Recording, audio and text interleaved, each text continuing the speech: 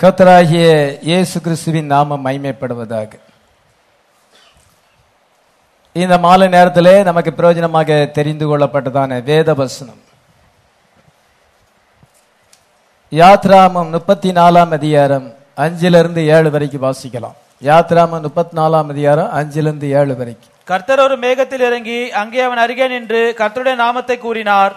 கர்த்தர் அவனுக்கு முன்பாக கடந்து போகிற போது அவர், கர்த்தர் கர்த்தர், இரக்கமும் கிருபையும் நீடிய சாந்தமும் மகாதயும் சத்தியமுள்ள தேவன், 1000 தலைமுறைகளுக்கு இரக்கத்தை காக்கிறவர், அக்கிரமத்தையும் மீறுதலையும் பாவத்தையும் மன்னிக்கிறவர், குற்றவாளியை குற்றவற்றவனமாக விடாமல் பிதாக்கள் செய்த அக்கிரமத்தை பிள்ளைகளிடத்திலும் பிள்ளைகளுடைய பிள்ளைகளிடத்திலும் 3ஆம் 4ஆம் தலைமுறை மட்டும் விசாரிக்கிறவர் என்று கூறினார். சரி, போதும். கர்த்தர் ஒரு மேகத்திலே இறங்கி அங்கே அவன் அருகே நின்று, யார் அருகே? மோசேயின் அருகிலே நின்று கர்த்தருடைய நாமத்தை கூறினார்.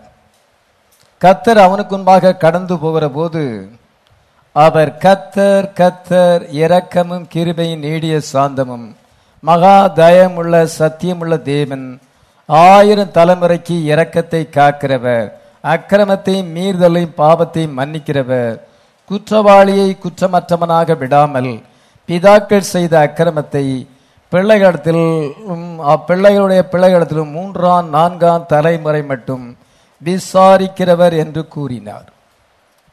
இது ஒரு முக்கியமான ஒரு சம்பவம். மோசஸ் வாழ்க்கையிலே நடந்த முக்கியமான சம்பவம். மோசே சீனாய் மலையிலே ஏறுகிறான். தேவனுடைய கற்பனைகளை பெறும்படியாக 2ஆம் திருப்பு அவன் ஏறுகிறான். ஏற்கனவே கர்த்தர் எழுதி கொடுத்த அந்த கற்பலையை உடைத்து போட்டு விட்டான். ஜனங்கள் பொன் கன்று குட்டியை வணங்கியது நிமித்தமாக அவன் அந்த கற்பலையை உடைத்து போட்டு விட்டான். இப்பொழுது அவனே கற்பலைகளை செய்து கொண்டு அவன் போகிறான். சில இடத்துல ஆண்டவரே செய்தார்னு போட்டிருக்கு. அதை ஆண்டவர் சொல்லும் பொழுது இவன் எழுதினான், இவன் கொண்டு போகிறான், ஆண்டவர் அதில் எழுதுகிறார்னு போட்டிருக்கு. இப்பொழுது அவன் மறுபடியும் அந்த கற்பனை பெறும்படியாக போகும் பொழுது, மலை உச்சியில போகும் பொழுது கர்த்தர் மேகத்திலே இறங்குகிறார். கர்த்தர் ஒரு மேகத்தில் இறங்கி அவன் அருகே நின்று அவருடைய நாமத்தை கூறினார். அவர் அவனுக்கு முன்பாக கடந்து போகும் பொழுது என்ன சொன்னாருங்கிறத தொடர்ந்து நம்ம வாசிக்கிறோம். அவர், கர்த்தர் கர்த்தர், நீடிய சாந்தமும் தயமுள்ள தேவன், அவர் மன்னிக்கிறவர், 1000 தலைமுறைக்கு அவர் இரக்கம் செய்கிறவர், குற்றம் செய்கிறவனை அவர் தப்ப விடாதபடி பிதாக்கள் செய்த அக்கிரமத்தை பிள்ளைகளிடத்தில் 2ஆம் 3ஆம் 4ஆம் தலைமுறை மட்டும் விசாரிக்கிறவராய் இருக்கிறார் என்று அவர் சொல்லுகிறார். அவன் காதால கேட்கிறான், நேச்சுரலா காதால கேட்கிறான்.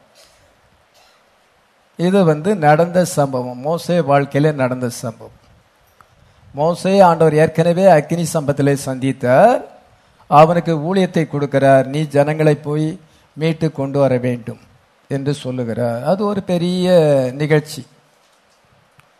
இப்பொழுது அடுத்தபடியாக இந்த நிகழ்ச்சி நடக்கிறது. யாத்ராமம் 19ஆம் அதிகாரத்திலே இது அவன் போய் அங்க சீனாய் மலையில ஏறி 10 கற்பனைகளின் நியாயப்பிரமாணங்களை பெற்றுக்கொண்டு வருகிறான். 40 நாட்கள் அங்கே இருந்தனாலே ஜனங்கள் பொன்கன்று குட்டியை உண்டாக்கி அதை நமஸ்கரித்தபடினாலே அவனுக்கு அதிக கோபம் உண்டாயிற்று. இந்த கற்பனைகளுக்கு இவர்கள் பாத்திரவான்கள் இல்லை என்று அதை உடைத்து போடுகிறான். பின்பு என்ன செய்கிறான் என்றால், அதே அவன் கற்பனைகளை செய்து கொண்டு போகிறான். கர்த்தர் அங்கே எழுதி கொடுக்கிறார். அதைத்தான் இங்கே வாசிக்கிறோம். கர்த்தர் அங்கே சொல்லுகிற காரியத்தை நம்ம வாசிக்கிறோம். காட்ஸ் நேச்சர் என்ன, இதில் காட்ஸ் நேச்சரை குறித்து பார்க்கிறோம்.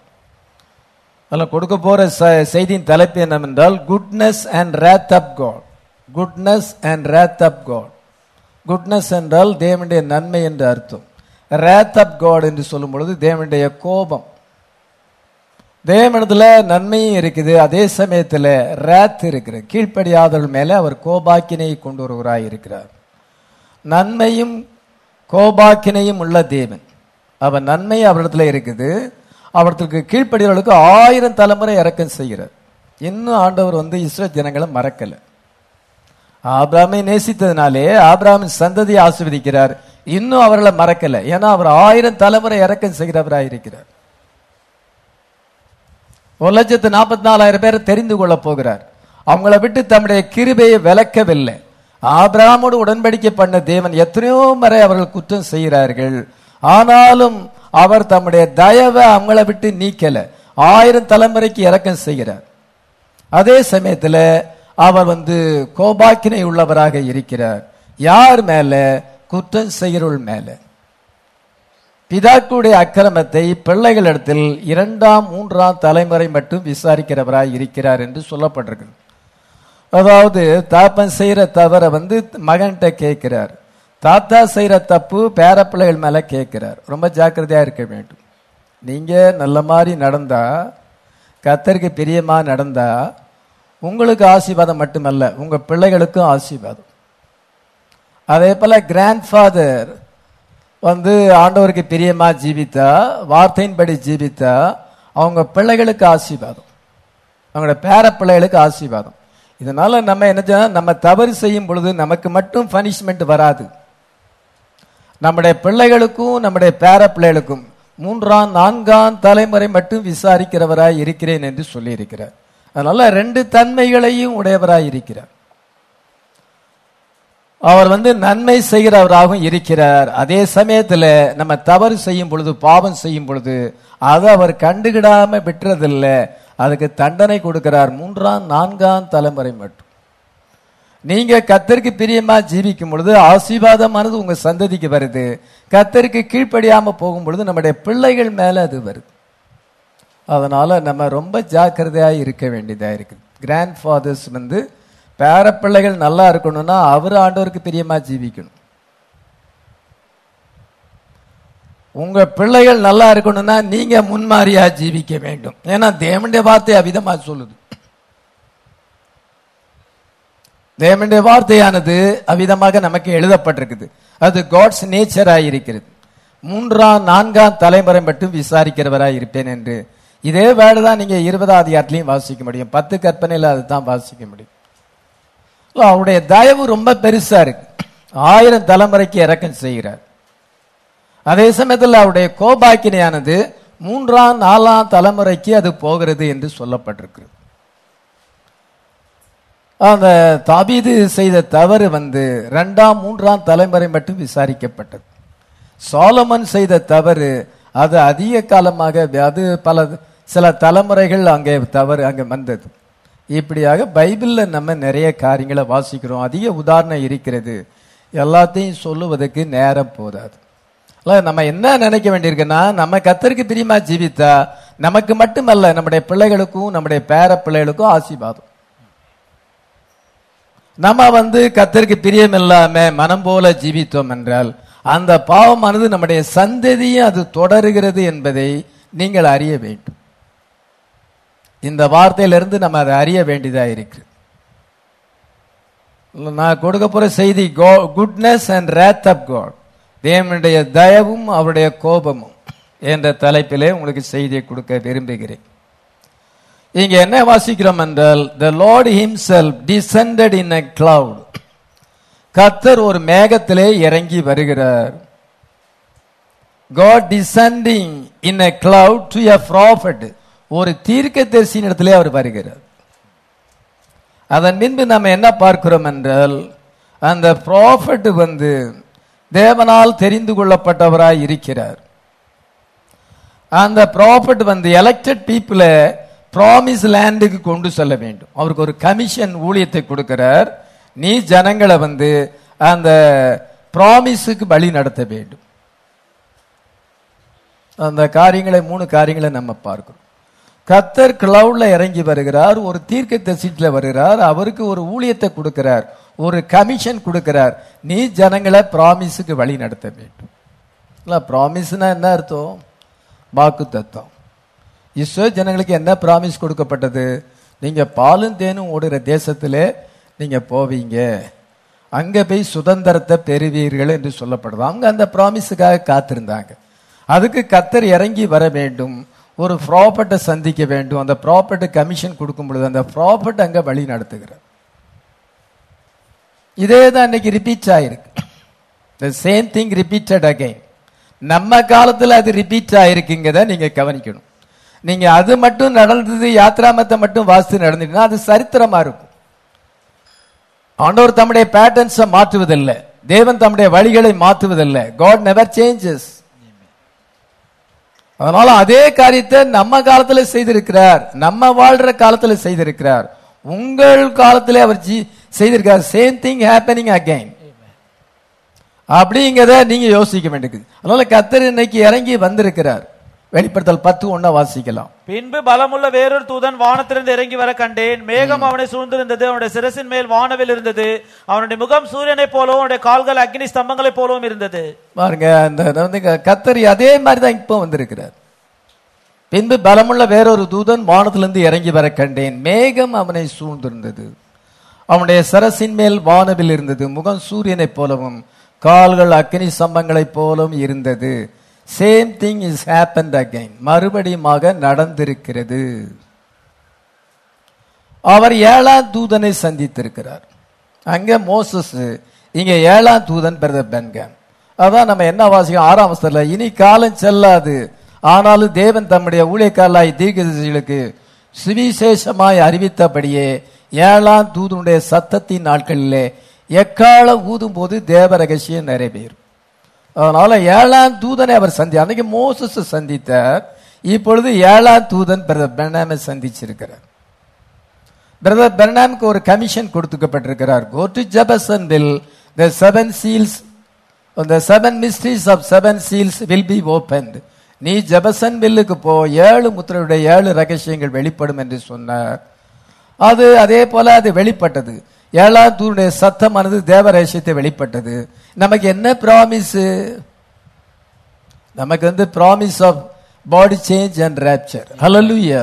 இந்த மெசேஜ், இந்த ஃபுல்னஸ் ஆஃப் வேர்ட், இந்த 7 சீல் மெசேஜ் உங்களுக்கு ராப்சரிங் ஃபெய்த்தை கொண்டு வரும். நீங்க எடுத்துக்கொள்ளப்படுறதுல பங்கு பெற முடியும், உங்களுக்கு பாடி சேஞ்ச் வரும். இதான் ராப்சர், இதான் நமக்கு ப்ராமிஸ். இயேசு கிறிஸ்துவின் காலத்தில் உள்ளவர்களுக்கு என்ன பிராமிஸ் கொடுக்கப்பட்டது? நீங்க பரிசுத்தாவியை பெறுவீங்க. இன்னும் சில நாளைக்குள்ள நீங்க பரிசுத்தாவியை பெறுவீங்க. அதனால எருசலேமை விட்டு போகாதீங்க, அந்த வாக்குத்தத்தம் நிறைவேற காத்திருங்கள். பாத்தீங்களா, நம்ம உங்களுக்கு நல்ல கிளியர் அண்டர்ஸ்டாண்டிங் வேணும். இஸ்ரேல் ஜனங்களுக்கு கொடுக்கப்பட்ட பிராமிஸ் நீங்க வாக்குத்தத்தம் பண்ணப்பட்ட தேசத்துக்கு போவீங்க, நேச்சுரல் லேண்டு, பாலும் தேனும் ஓடுகிற தேசத்திலே உங்களுக்கு சுதந்திரம் உண்டு. அதுதான் அவங்களுக்கு கொடுத்த பிராமிஸ். அது நிறைவேறினது. அதே போல இயேசு கிறிஸ்து தம்முடைய சீசர்களுக்கு என்ன சொல்கிறார்? நீங்க உயிர்த்தெழுந்த பின்பு நீங்க எருசலேமை விட்டு போகாதீங்க, வாக்குத்தத்தம் பண்ணப்பட்ட பரிசுத்தாவி. அவங்களுக்கு பிராமிஸ் ஹோலி கோஸ்ட். அதனால அவங்க காத்திருந்தார்கள். அவங்க 40ஆம் நாள்ல இருந்து 50ஆம் நாள் வரைக்கும் 10 நாள் வரைக்கும் மேலே காத்திருக்கும் பொழுது அப்போஸ்தலர் 2ஆம் அதிகாரத்தின்படி வாக்குத்தத்தம் பண்ணப்பட்ட பரிசுத்த ஆவி அவர்கள் மேல ஊற்றப்பட்டது. எல்லாரும் இவங்க மதுபானத்தினால் நிறைந்திருக்கிறான்னு நினைக்கிறாங்க. இல்ல, யோவேல் 2:28 அந்த வசனம் நிறைவேறுகிறது, அந்த ப்ராமிஸ் வேர்டு நிறைவேறுது என்று பேதுரு அங்க சொல்லுகிறான். அவங்களுக்கு மற்றவங்களுக்கு அதை பற்றி ஒன்றும் புரியல. அந்த ப்ராமிஸ், ஆண்டவர் கொடுத்த ப்ராமிஸ் நீங்க பரிசுத்தாவியை பெறுவீங்க, எருசலேமை விட்டு போகாதீங்க அப்படின்னு சொன்ன அந்த ப்ராமிஸ் நிறைவேறு. இன்னைக்கு நமக்கு அதை விட கிரேட்டர் ப்ராமிஸ். அல்லேலூயா. நமக்கு பாடி சேஞ்ச் அண்ட் ராப்சர், இது நமக்கு ப்ராமிஸ் பண்ணப்பட்டிருக்கிறது. கர்த்தர் இறங்கி வந்திருக்கிறார். இந்த கடைசி காலத்துல மேகத்துல வந்திருக்கிறார். அதான் 7 சீல். ஒரு ப்ராப்பர்ட்டை சந்திச்சிருக்கிறார். ஓப்பனிங் ஆஃப் த 7 சீல்ஸ் வந்திருக்கிறது. இந்த மெசேஜ் உங்களுக்கு பாடி சேஞ்ச் ராப்சரை கொண்டு வரும். ஹல்லேலூயா. எவ்வளவு பெரிய ப்ராமிஸ். இந்த மெசேஜ்ல தர்க்கம் பண்றவங்க நிறைய இருக்கிறாங்க.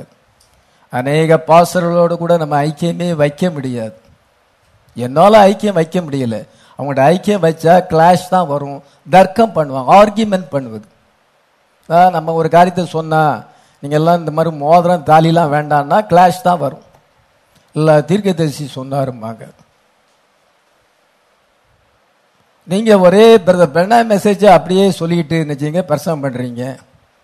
நீங்க கொஞ்சம் அதை ஆராய்ச்சி பண்ணி நீங்க அதுல இருந்து எல்லாத்தையுமே இந்த வெளிப்பாடை கொண்டு நீங்க ஒரு மெசேஜ் கொடுப்பதில்லை. உங்களுடைய மெசேஜ் ஃபுல்னஸ் ஆஃப் வேர்டு இல்லை, அது பார்ட் வேர்டா தான் இருக்கு, குறைவான செய்தியா இருக்குது அப்படின்னா கிளாஷ் வரும்.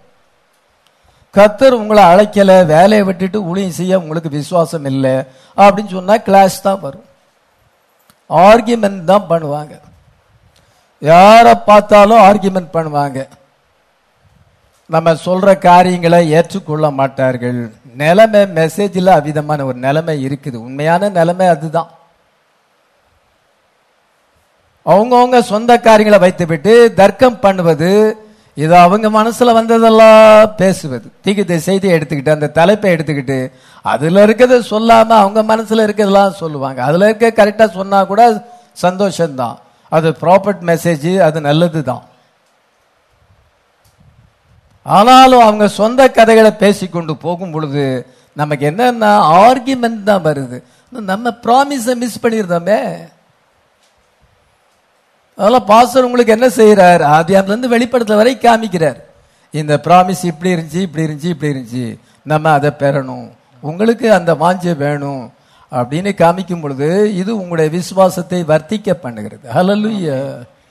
இது உங்களுக்கு ஆசீர்வாதமாக மாறுகிறது. ஆர்கியூமெண்ட் பண்ணி பிரயோஜனம் கிடையாது. தர்க்கம் பண்ணுகிறது எங்களுக்கும் தேவனுடைய சபைக்கும் வழக்கம் அல்ல. ஏற்றுக்கொள்ளலையா விட்டுட்டு போக வேண்டியதான்.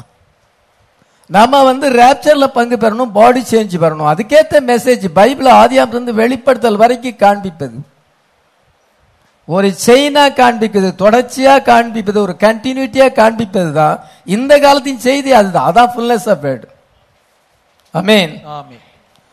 அவர் சேவியராகவும் இருக்கிறார், ஜட்ஜாகவும் இருக்கிறார். அவரத்தில் அன்பு கூறுகளுக்கு 1000 தலைமுறை இரக்கம் செய்கிறார்.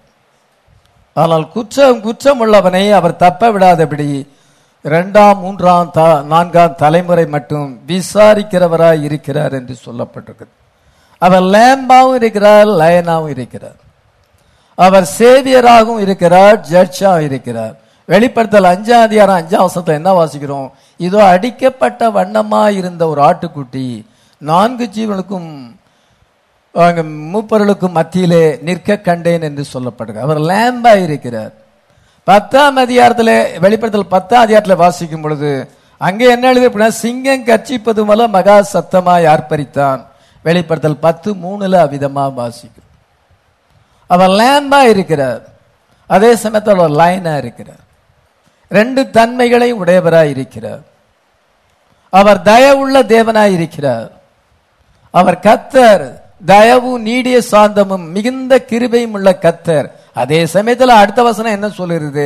அவர் குற்றவாளிகளை 2ஆம் 3ஆம் 4ஆம் தலைமுறை மட்டும் விசாரிக்கிறவராய் இருக்கிறார். இது ஆண்டவரே வாயை திறந்து சொல்றாரு, மோசே காதால கேட்கிறோம். அதனால அந்த வசனத்துக்கு நம்ம முக்கியத்துவம் கொடுக்க வேண்டியதா இருக்கு. இந்த உலக வாழ்க்கையை நம்ம ஜாக்கிரதையாக வாழ வேண்டியதா இருக்கிறது. இந்த உலகத்துல வாழுவதற்கு ஆண்டவர் நமக்கு ஒரு ரூல்ஸ் கொடுத்திருக்கிறார். அது தேவனுடைய வார்த்தை. அதன்படி வாழ்ந்தால் இந்த உலகத்திலேயும் நம்ம ஆசீர்வாதமா ஜீவிக்க முடியும், நம்ம அந்த ராஜ்யத்துக்கும் போக முடியும். இன்னைக்கு இருக்கிற பெந்தகோஸ்த பாஸ்டர்கள் உலகப்பரமான ஆசீர்வாதத்தை சொல்லுவார்கள். காஸ்பல் ஆஃப் ப்ராஸ்பெரிட்டி, கர்த்தர் உங்களுக்கு அது தருவார், இது தருவார், அப்படி தருவார். ரைட்டு தான், ஆண்டவர் தான் எல்லாமே தர்றாரு, நாமும் அதை விசுவாசிக்கிறோம். அதோடு அவங்க விட்டுருவாங்க. இந்த ப்ராமிஸ் என்ன அவங்களுக்கு தெரியாது. இந்த காலத்துக்குரிய ப்ராமிஸ் என்ன? நம்ம அந்த ப்ராமிஸை அடைய வேண்டும். இஸ்ரேல் ஜனங்களுக்கு ஒரே நோக்கம், அந்த தேசத்தை அடைய வேண்டும். இத சீசர்களுக்கு மேல் காத்திருந்து பரிசுத்தாவியை பெற வேண்டும். அந்த வல்லமையினாலே வார்த்தையை உலகம் எங்கிலும் கொண்டு செல்ல வேண்டும். அது அவங்களுடைய ப்ராமிஸ். அவங்களுக்கு ரேப்சர், பாடி சேஞ்ச், அவங்களுக்கு அந்த ப்ராமிஸ் கிடையாது. ஆனா இன்றைக்கு உங்களுக்கு ஆண்டவர் அதை தந்திருக்கிறார். ஹல்லேலூயா. நீங்க அதை அடையும்படி பிரயாசப்பட வேண்டியதா இருக்கு.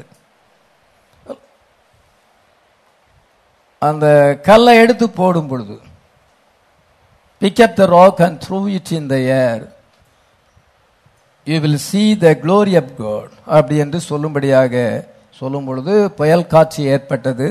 பின்பு அலஸ்கா தண்ணீருக்குள்ள போக வேண்டிய சூழ்நிலை ஏற்பட்டது. அவ்விதமான ஒரு சுனாமி ஏற்பட்டது.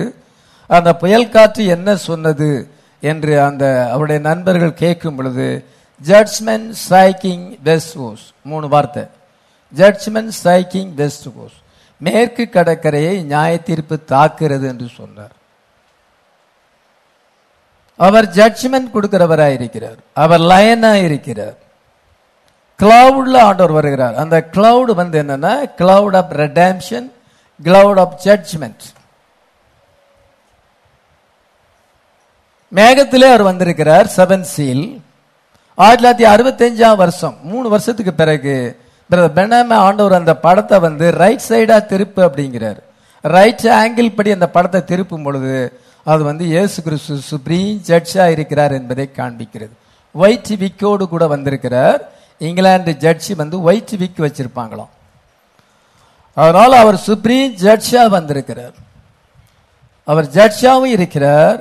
அந்த கிளவுட் வந்து எதை குறிக்கிறது? Cloud of judgment. அதே சமயத்தில் கிளவுட் ஆஃப் ரெடம்ஷன். ஹல்லேலூயா. நமக்கு வந்து ரெடம்ஷன் கொண்டு வந்திருக்கிறார். Amen. It is a coming of the Lord. அவருடைய கமிங் எப்படி இருக்கிறது? சவுட் வாய்ஸ் ட்ரம்பாக இருக்கிறது. ஷவுட் வந்து அது ஃபர்ஸ்ட் ஸ்டேஜ். தீர்க்கதரிசி மூலமா உலகமெங்கிலும் சத்தியம் போனது. உலகத்தை 7 முறை அவர் சுற்றி சுவிசேஷத்தை அறிவித்தார். மார்ட்டின் லூத்தர் உலகம் முழுசும் போகல, ஜான் வெஸ்லி உலகம் முழுசும் போகல, ஆனா பிரதர் பெர்னாம் உலகம் முழுசும் போனார். அவங்க காலத்துல ஏரோப்ளேன் கண்டுபிடிக்கல. மார்ட்டின் லூத்தர் காலத்துல மோட்டார் சைக்கிள் கூட கிடையாது, அது குதிரை வண்டி தான் இருந்தது.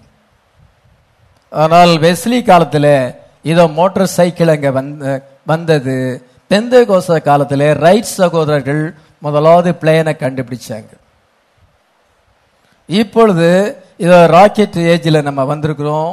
இப்பொழுது அஸ்ட்ரானட் ஏஜில் வந்திருக்கிறோம். ரொம்ப அதிக தூரம் முன்னேறி விட்டது. பிரதர் பெர்னாம் காலத்தில் பிளேன் இருந்ததுனால அவர் உலகமெங்கிலும் அவர் வந்து 7 முறை சுற்றி பிரயாணம் பண்ணினார். இந்த மெசேஜ் உலகமெங்கிலும் அது போயிருக்கு. ஷவுட். அது பிரதர் பெர்னாமுடைய ஊழியம் வந்து ஷவுட்டா இருக்கிறது. நம்முடைய ஊழியம் வந்து வாய்ஸா இருக்கிறது.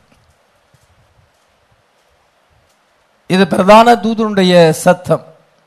கர்த்தர் தாமே ஆரவாரத்தோடும் பிரதான தூதனுடைய சத்தத்தோடும் தேவ எக்காலத்தோடும் வானத்திலிருந்து இறங்கி வருவார். 1 Thessalonians 4:16 வாசிக்கிறோம்.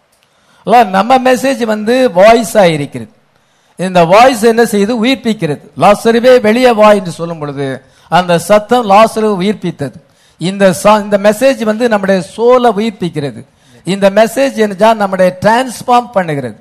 நம்மை மறுரூபப்படுத்தி திவ்ய ஸ்வாபத்தை நமக்கு கொண்டு வந்து நமக்கு பெர்ஃபெக்ஷனை கொண்டு வருது. கிரைஸ்ட் லைக் கேரக்டரை நமக்கு கொண்டு வருகிறது. யாவது இந்த மெசேஜ்? Bride message. அதனால பிரைட் மெசேஜ் விசேஷித்த செய்தியா இருக்கிறது. அது 7ஆம் தூதனுடைய கீழ் அந்த சத்தமா இருக்கிறது. Under her messenger she is the final voice to the final age. தீர்க்கதரிசியின் கீழே, செய்தியாளர் கீழே அவர் ஃபைனல் வாய்ஸா இருக்கிறார். பாருங்க, இது அதை விட விசேஷித்தா இருக்குது. ஆனா அந்த செய்தி கீழே தான் இந்த சத்தம் இருக்கு. அதன் பின்பு ட்ரம்ப் வரும் பொழுது என்ன செய்யணும்? கண்ணிமை பொழுதிலே நாம் மறுரூபமாக்கப்படுவோம். கடைசி எக்காலம் துணிக்கும் பொழுது நாம் எல்லாரும் ஒரு நிமிஷத்திலே, ஒரு இமை பொழுதிலே மறுரூபமாக்கப்படுவோம். மரித்தோர் உயிர்ந்து எழுந்திருப்பார்கள், நாமும் மறுரூபமாக்கப்படுவோம். 2 கூட்டத்தாரும் ஆண்டவரை சந்திப்போம். ஆமென். கிறிஸ்துவுக்குள் மரித்தோர் முதலாவது எழுந்திருப்பார்கள். பின்பு நாம் உயிரோடு இருக்க நாமும் கர்த்தருக்கு எதிர்கொண்டு போக மேகங்கள் மேல் அவர்களோடு கூட எடுத்துக் கொள்ளப்பட்டு இவ்விதமா எப்பொழுதும் கர்த்தரோடு கூட இருப்போம். ஆமென். இதுதான் 7th seal. இந்த 7th seal இப்பொழுது செகண்ட் ஸ்டேஜில் வந்திருக்கிறது. நம்ம 3வது ஸ்டேஜ் இன்னும் வரல. 3வது ஸ்டேஜ் வரும் பொழுது ராப்சர் வந்து முடிவடையும். ஆமென். சூப்பர் நேச்சுரல் கிளவுட்ல வந்திருக்கிறார். 26 மைல் உயரத்துல 30 மைல் சுற்றளவு கொண்ட அந்த வெண்மேகம். அங்க ஈரப்பதமே இல்லை. அவ்வளவு தூரத்துல ஈரப்பதம் இருக்க முடியாது. அவ்வளவு பெரிய மேகம் வந்து படத்துல உள்ளங்கை அளவு தான் தெரியுது. அதாவது மிகப்பெரிய மேகம், வெண்மேகம். அந்த சூப்பர் நேச்சுரல் கிளவுட்ல வந்திருக்கிறார். அவர் என்ன உலகத்துக்கு அவர் ஜட்ஜா இருக்கிறார். 3 வருஷம் கழிச்சு அவர் திருப்பும் பொழுதுதான் அவர் சுப்ரீம் ஜட்ஜ் என்பதை கண்டார். அவர் நமக்கு எப்படி வந்திருக்கிறார்? நமக்கு வந்து 7th சீலா இருக்கிறது. ஆமென். சவுட் வாய்ஸ் ட்ரம்பா இருக்கிறது. நமக்கு பாடி சேஞ்ச் ராப்சரை கொண்டு வருது. பாத்தீங்களா? கர்த்தர் தயவுள்ளவராய் இருக்கிறார். அதே சமயத்துல அவர் வந்து வார்த்தையை புறக்கணிக்கிறவர்களை தண்டிக்காமல் விட மாட்டார். Mark of the beast. மிருகத்தின் முத்திரை என்ன அப்படிங்கிறத பெந்தேகோஸ்ல சில யூடியூப்ல பலவிதமான அவங்க சொந்த கருத்துக்களை எல்லாம் சொல்றாங்க. ஜனங்கள் அதை தான் பார்ப்பாங்க. நம்ம என்ன சொல்றோன்னு கேட்க மாட்டாங்க. உலகத்தின் மக்கள் இந்த கிறிஸ்தவர்கள் எல்லாருமே அந்த யூடியூப்ல பெந்தேகோஸ்த பாஸ்டர்கள் என்ன சொல்றாங்க அதைத்தான் அவங்க கேட்காங்களே ஒழிய நமக்கு சொல்றத பார்க்கறது இல்லை. தீர்க்கதரிசி இந்த காலத்தின் தீர்க்கதரிசி என்ன சொல்லுகிறார், நம்ம அதை போய் பார்க்குறோம். அவங்க அப்படி சொல்லும் பொழுது அது நெத்தியில ஒரு இது உள்ள லேசரை வச்சு ஒரு நம்பர் கொடுப்பாங்க, வலது கையில் ஒரு நம்பர் கொடுப்பாங்க. இந்த ஆதார் கார்டு அதுக்கு காரணமாக இருக்குது, கொரோனா மிருகத்தின் முத்திரை, இப்படிலாம் அவங்க இப்பொழுது பேச ஆரம்பிக்கிறாங்க. அதை பார்த்து நம்ம குழம்பி போகக்கூடாது. ப்ராப்பர்ட் என்ன சொல்றார், is your life worthy of the gospel என்ற செய்தியில today is no different from any other day. இந்த நாள் மற்ற நாளை போல ஒன்றும் வித்தியாசம் இல்லை. To reject the day of visitation, அவர் சந்திக்கும் காலத்தை புறக்கணிக்கும் பொழுது, then God is making to visit the church and the people. Receive it then, don't put off till next year. கர்த்தர் தம்முடைய ஜனங்களை சந்திக்கிறார், தம்முடைய சபையை சந்திக்கிறார். நம்ம அதை புறக்கணிக்க கூடாது. அடுத்த வருஷத்துல நான் சரியாயிருவேன் சொல்லக்கூடாது. அடுத்த எழுப்புதலுக்காக நம்ம காத்திருக்க கூடாது. that is the hour. today is the day of salvation. இன்றைக்கு அது ரட்சிப்பின் நாளாய் இருக்கிறது. அதன் பின்பு 69வது பேராகிராஃப்ல சொல்லுகிறார், and remember God has never sent a message in any day but what he vindicated it with supernatural. இதே போல ஒரு செய்தி இதுவரைக்கும் அனுப்பப்படல. இந்த செய்தி அற்புதத்தினாலும் அடையாளத்தினாலும் சூப்பர் நேச்சுரல்னால அது விண்டிகேட் பண்ண உறுதியாக்கப்பட்டிருக்கிறது. தொடர்ந்து அவர் சொல்றதை நம்ம நேரம் வாசிக்க முடியாது. 70வது பேராகிராஃப்ல the time has come that she rejects it, then she is bored in the ear with an all. காலம் வரும் பொழுது சபையானது, அவள் என்றால் சபை, சபையானது அதை புறக்கணிக்கிறது. அப்பொழுது காதுல ஓட்ட போட போறது. then shall never hear it, அதுக்கு பின்பு அவள் கேட்க முடியாது. she takes herself to the confederation of the churches, அந்த சபையானது அந்த உலக சபைகளோடு இணைந்து விடும். confederation of church, to go right into take the mark of the beast, அவங்க போய் வேர்ல்டு கவுன்சில்ல சேர்ந்து மிருகத்தின் முத்திரையை தரித்துக் கொள்வார்கள் என்று சொல்லுகிறார். என்ன சொல்லுகிறார், வார்த்தையை புறக்கணிப்பது தான் அப்பொழுது அவ காதுல ஓட்ட போடப்படுகிறது. இது அவங்க வேர்ல்டு கவுன்சில் ஆஃப் சர்ச்சில் சேர்றாங்க, மிருகத்தின் முத்திரை அதுதான் சொல்றாரு.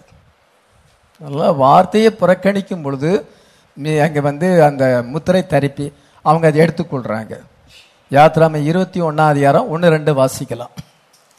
யாத்ராம மேலும் நீ அவருக்கு அறிவிக்க வேண்டிய பிரமாணங்கள் ஆவன. எபிரேயில் ஒரு அடிமையை கொண்டாயானால் அவன் 6 வருஷம் சேவித்து 7ஆம் வருஷத்திலே ஒன்றும் கொடாமல் விடுதலை பெற்று போக கடவன். சரி, அதுக்கு பிறகு 5-6 வசனத்தை வாசிக்கலாம். அந்த வேலைக்காரன் எஜமானையும் என் பெண்ஜாதியும் என் பிள்ளைகளையும் நேசிக்கிறேன், நான் விடுதலை பெற்று போக மனதில்லை என்று மனப்பூர்வமாய் சொல்வானானால் அவன் எஜமான அவனை நியாயாதிபதியிடத்தில் அழைத்துக் கொண்டு போய் அவனை கதவின் அருகேயாவது கதவு நிலைவின் அருகேயாவது சேர பண்ணி அங்கே அவன் எஜமான அவன் காதை கம்பினாலே குத்த கடவன். பின்பு அவன் என்றைக்கும் அவனிடத்தில் சேவித்துக் கொண்டிருக்க. இதுதான் மிருகத்தின் முத்திரை. என்ன சொல்லப்பட்டிருக்குது என்றால் 7ஆம் வருஷத்துல எக்காலத்தை ஊதணுமா, அது விடுதலையின் வருஷம், இயர் ஆஃப் டெலிவரன்ஸ். யூபிலியும் 50வது வருஷம் விடுதலை வருஷம் தான். ஒவ்வொரு 7 வருஷத்திலையும் விடுதலையின் வருஷம் வருகிறது. அப்பொழுது அவன் விடுதலை அங்க அந்த எக்கால ஊதும் பொழுது எல்லா வேலைக்காரங்க அடிமைகளா அதை கேட்கிறாங்க. கேட்கும் பொழுது என்ன ஏற்படுகிறது என்றால் அவங்க உடனே விடுதலை பெற்று போயிடலாம். அதாவது வயல்ல மண்வெட்டியை வச்சு அவங்க கொத்திக்கிட்டு வேலை செஞ்சா இந்த சத்தத்தை கேட்ட உடனே அவங்க அப்படியே அந்த வேலையை விட்டுட்டு அவங்க போயிடலாம். அவங்க அடிமைத்தனத்திலிருந்து விடுதலை ஆகிறாங்க. ஆனால் ஒருவன் என்ன சொல்லுகிறான் என்றால், நான் என்னுடைய எஜமான நேசிக்கிறேன், அதனால நான் விடுதலை பெற்று போக மனசில்ல, இங்க நல்ல சாப்பாடு நல்ல ட்ரெஸ் எல்லா வசதியும் இருக்கு, அதனால எனக்கு விடுதலை வேண்டாம், நான் எஜமான நேசிப்பதனால எஜமானுக்கே அடிமையாக இருப்பேன் என்று சொல்லுவான் என்றால் அதை எப்படி நிச்சயப்படுத்துவது? அவனை எஜமான் தேவாலயத்துக்கு கூட்டிக் கொண்டு செல்கிறான், கதவு நிலை அருகே வைத்து நீ எக்கால சத்தத்தை கேட்டியா, உனக்கு விடுதலை பெற்று போக மனசு இல்லையா அப்படின்னு கேட்கும் பொழுது, நாமா நான் கேட்டேன், நான் விடுதலை பெற்று போக மனசு இல்லை. இந்த காதால தானே நீ கேட்ட, அந்த எக்கால சத்தத்தை காதால கேட்டா. இந்த காதுல ஓட்ட போடுறேன்னு சொல்லிட்டு ஒரு கம்பி எடுத்து, நம்ம பணியாரம் செஞ்சோம்னா ஒரு கம்பி வச்சு குத்தி எடுப்போம்ல, அதே மாதிரி ஒரு கம்பி, அந்த கம்பியை எடுத்து ஓட்ட போட்டுருவான். ஓட்ட போட்டா எப்பொழுதுமே அவனுக்கு ஓட்டக்காது தான். அப்பொழுது அவனை பார்க்கிறவங்க என்ன நினைப்பாங்க, இவனுக்கு முத்திரை போடப்பட்டிருக்கிறது, இவன் மாம்சத்திலே அந்த காதுல அந்த முத்திரை போடப்பட்டிருக்குது, இவன் எஜமான நேசிக்கிறான், விடுதலை பெற்று போக மனசு இல்லை அப்படிங்கிறத எல்லாரும் பார்த்தாலும் தெரிஞ்சுக்கிடுவாங்க. அதான் அத மார்க் ஆஃப் த பீஸ்ட். எக்கால சத்தத்தை கேட்டியா, இந்த கடைசி கால செய்தியை கேட்டியா, இது deliverance, message of deliverance, message of grace. Hallelujah. இந்த செய்தியை கேட்டு பிறகு நீ உன் எஜமான நேசிக்கிறா, உன் சாபனத்தை நேசிக்கிறா, நீ சிஎஸ்ஏ பெந்தகோஸ்து சாபனம் நேசிக்கிறா, எனக்கு தாய் சபைக்கு நான் போறேன்னு சொல்றா, நீ கத்தோலிக்க சபையை நேசிக்கிறா, நீ அங்கேதான் இருக்கணும்னு நினைக்கிறா, அங்க எனக்கு ரொம்ப கம்ஃபர்டபுளா இருக்கிறது, நான் விடுதலை பெற்று போக மனசு இல்ல, நான் அடிமையா இருக்கேன்னு சொன்னா காதுல ஓட்ட போடப்படும். அதுதான் மிருகத்தின் முத்திரை. மிருகத்தின் முத்திரை என்ன, மெசேஜை ரிஜெக்ட் பண்ணும் பொழுது ஆட்டோமேட்டிக்கா மிருகத்தின் முத்திரையை தரித்து கொள்றாங்க. அந்த யூடியூப்ல மிருகத்தின் முத்திரையை பேசுறாருல, அவரே மிருகத்தின் முத்திரையை பெற்றிருக்கிறார். அவரே மிருகத்தின் முத்திரையை பெற்றிருக்கிறாருங்கிறது அவருக்கு தெரியல. அவருக்கு ஏதோ தெரிஞ்ச மாதிரி பெரிய அறிவாளி மாதிரி அவர் பேசுறாரு. ஆனா அவர் பிசாசு அவரை வஞ்சித்து வச்சிருக்கிறான். அவரே மிருகத்தின் முத்திரையை பெற்றிருக்கிறார், மெசேஜை ரிஜெக்ட் பண்ணுகிறார். எப்படி பாத்தீங்களா? அதனால நீங்க குழம்பி போக வேண்டாம், கரெக்டா ஆன்சர் இருக்கு நமக்கு. மிருகத்தின் முத்திரை என்பது ரிஜெக்டிங் த மெசேஜ். ஆமென். அவங்க சாபனத்துக்கே அடிமையா இருப்பார்கள். ஒரு நாளும் டெலிவரன்ஸ் கிடையாது. நம்ம இன்னைக்கு எக்கால சத்தத்தை கேட்டோம், நம்ம விடுதலை பற்றி வந்துவிட்டோம், நம்ம சாபனத்துக்கு அடிமைகள் அல்ல, நம்ம love slave of Jesus Christ. Hallelujah. ஒரு காலத்திலே நம்ம பாவத்துக்கு அடிமையா இருந்தோம், ஸ்லேவ் டு சின். இப்பவும் நம்ம ஸ்லேவ்ஸ் தான். இப்பொழுது நம்ம அன்பின் அடிமைகளாக இருக்கிறோம். இயேசு கிறிஸ்துவுக்கு அன்பின் அடிமைகளாக இருக்கிறோம். வார்த்தையினாலே கட்டப்பட்டிருக்கிறோம். வார்த்தையை மீறி நம்ம எந்த காரியத்தையும் செய்ய முடியாது. slave to the word. Hallelujah. love slave, அன்பினாலே நம்ம கட்டப்பட்டிருக்கோம். ஆமென். ஆமென். அதான் நம்ம அறிஞ்சு கொள்ள வேண்டிய காரியம். இங்க என்ன, ஆண்டவர் சூப்பர் நேச்சுரல் கிளவுட்ல வருகிறார். அவர் எப்படி வந்திருக்கிறார் என்றால் ஜட்ஜா வந்திருக்கிறார். உலகத்துக்கு அவர் ஜட்ஜி, வார்த்தையை புறக்கணிக்கிறவர்களுக்கு நமக்கு ப்ராமிஸை நிறைவேற்ற வந்திருக்கிறார். Amen. Body change and rapture என்பதை நீங்கள் திட்டவட்டமாக அறிய வேண்டும்.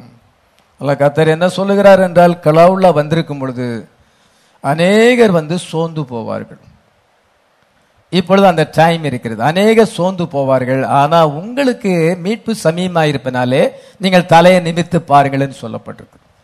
லூக்கா 21ஆம் அதிகாரம் 26 28 வரைக்கும் வாசிக்கலாம். வானத்தின் சத்துவங்கள் அசைக்கப்படும், ஆதலால் பூமியின் மேல் வரும் ஆபத்துகளுக்கு பயந்து எதிர்பார்த்திருக்கிறதுனால் மனுஷனுடைய இருதயம் சோர்ந்து போம். இதோ உலகத்துல வருகிற ஆபத்துகளை நினைத்து என்ன செய்து, கொரோனா வந்திருக்கு, அது உருமாறி வந்திருக்கு, அது கருப்பு பூஞ்ச, வெள்ளை பூஞ்ச, மஞ்ச பூஞ்சா வந்திருக்கு, அதனால சாவு நிச்சயம் அப்படின்னு சொல்றாங்க.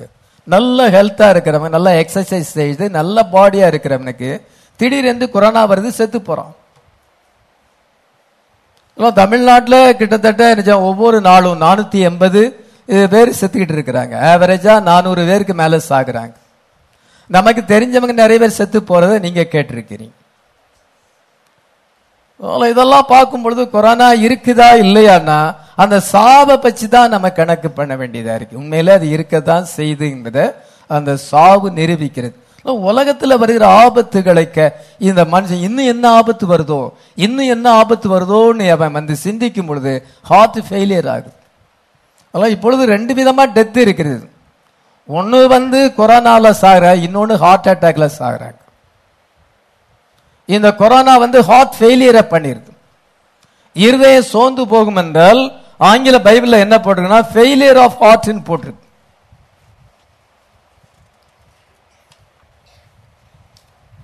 men's hearts failing them for fear. பயத்துல ஹார்ட் நின்னு போகுது. கொரோனா வந்துருமோங்க பயத்துல அவங்க ஹார்ட் ஸ்டாப் ஆயிருது. இன்னும் உலகத்துல என்ன ஆபத்து வருதோ அப்படின்னு ஒரு பயம் ஏற்படும் பொழுது ஹார்ட் வந்து ஸ்டாப் ஆயிருது.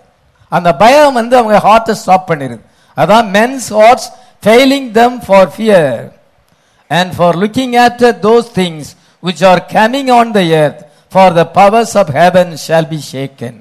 வானத்தின் சத்துவங்கள் அசைக்கப்படும். இன்னும் நிறைய காரியங்கள் வரப்போகுது உலகத்துல. இதெல்லாம் பார்த்து பார்த்து ஜனங்கள் பயந்து ஹார்ட் ஃபெயிலியர் ஆயிரும். கொரோனா வந்துருமோன்னு பயம் வந்தாது அவங்க ஹார்ட் ஃபெயிலியரை கூட கொண்டு வந்துரும். அவ்விதமான ஒரு காலத்துல நம்ம ஜீவிக்கிறோம். அது வந்து என்னன்னா காட்ஸ் wrath, தேவனுடைய கோபாக்கினையானது மனுஷங்க மேல வந்திருக்கிறது. அதே சமயத்துல 27, 28 வாசிக்கலாம். அப்பொழுது மனுஷகுமாரன் மிகுந்த வல்லமையோடு மகிமையோடு மேகத்தின் மேல் வருகிறது. இதோ அவர் மேகத்தின் மேல் வந்திருக்கிறார். அவர் எதுக்காக வந்து இவன் நடக்கும் பொழுது என்ன செய்யும்? 28ஆம் வசனத்தை வாசிக்கலாம். சம்பவிக்க தொடங்கும் போது உங்கள் மீட்பு சமீபமா இருப்பதால் நீங்கள் நிமிர்ந்து பார்த்து உங்கள் தலைகளை உயர்த்தி. இதோ இது சம்பவிக்கும் பொழுது உங்களுடைய மீட்பு சமீபமாய் இருக்கிறது. When these things begin to come to pass, then look up. நீங்க மேல பாருங்க, கீழே பார்க்காதீங்க, மேல பாருங்க. Lift up your heads. உங்களுடைய தலைகளை உயர்த்தி நீங்க மேல பாருங்க. For your redemption draweth nigh. உங்களுடைய மீட்பு சமீபமாய் இருக்கிறது. ஹல்லேலூயா. என்னது? நம்முடைய ப்ராமிஸ் நிறைவேற போகுது. Body change and rapture. Amen. உங்களுக்கு பாடி சேஞ்ச் வந்து இந்த இடத்தை விட்டு நீங்க போயிருந்தீங்க.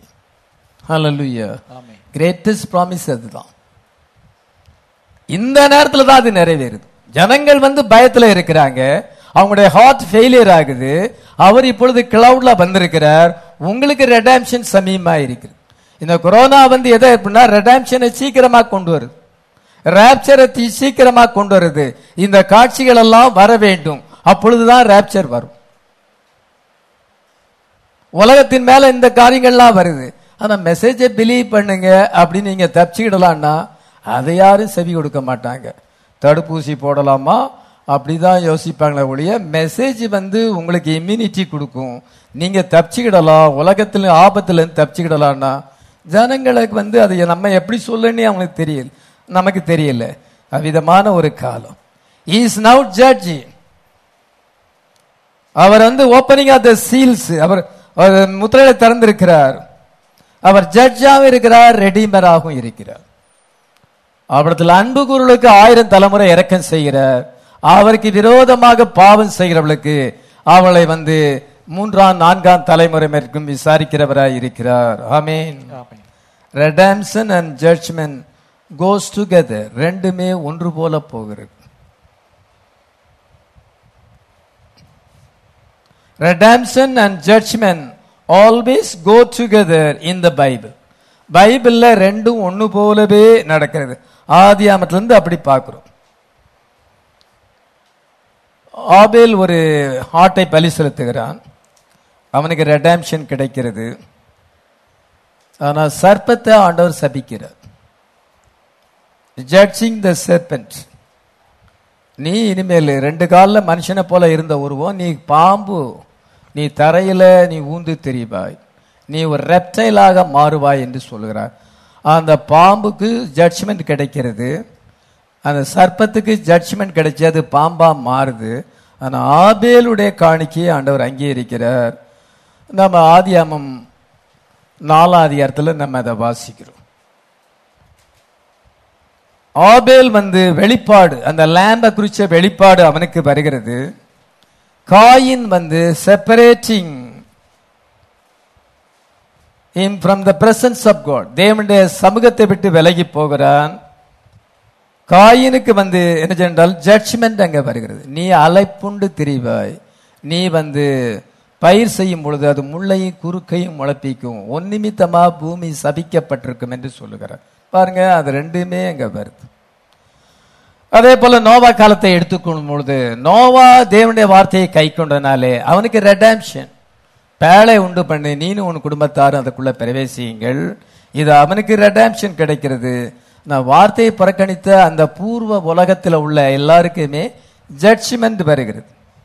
ஈவன் நியாய தீர்ப்புக்கு மேலாக அவன் வந்து எடுத்துக்கொள்ளப்பட்டு பின்பு நியூ லேண்டுகளை வரான், மில்லினியத்துக்கு வருகிறான். நியூ லேண்ட் அவன் அந்த பேழை விட்டு வரும்பொழுது உலகம் வந்து அவனுக்கு புது உலகமாக அந்த உலகமே அவனுக்கு சொந்தமாக மாறிவிடுகிறது. New heaven and new earth அவனுக்கு கிடைக்கிறது. அதான் redemption and judgment, goodness and wrath of God, அங்க ரெண்டுமே ஒன்னாதான் போயிட்டு இருக்கு. அதே போல ராகாபை எடுத்துக்கொள்ளும் பொழுது, ராகாப் சிவப்பு நூல் கயிறு கீழே வரும் பொழுது அந்த எரிகோ பட்டணத்தார் சபிக்கப்பட்டவர்கள், அவர்களுக்கு நியாய தீர்ப்பு வந்தது.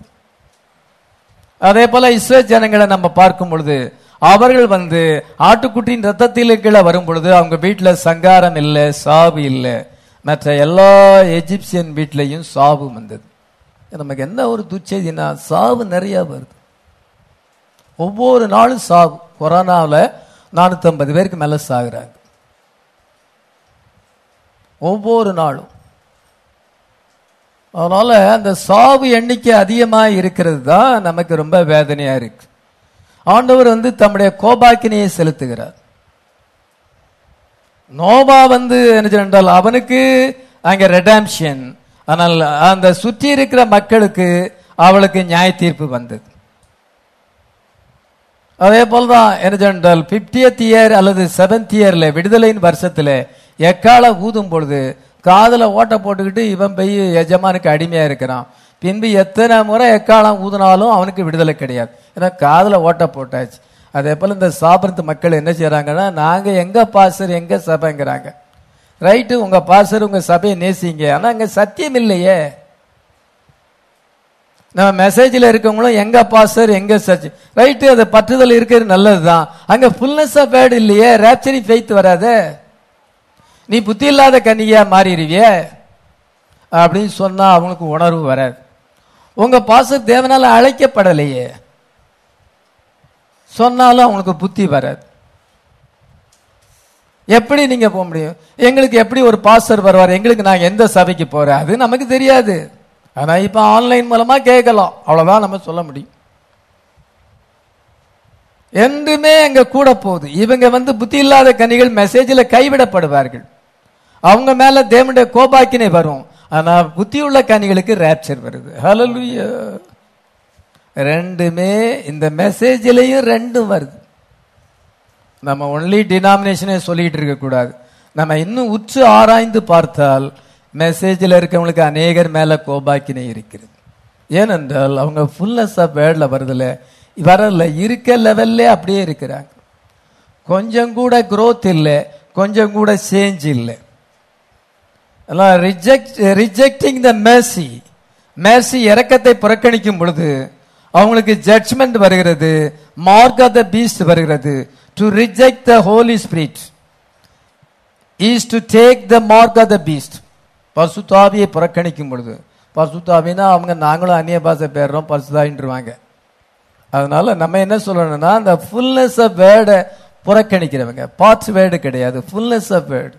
இந்த ஃபுல்னஸ் ஆஃப் வேர்டை புறக்கணிப்பது தான் என்னன்னா, is to take the mark of the beast, மிருகத்தின் முத்திரையை தரித்துக் கொள்வது.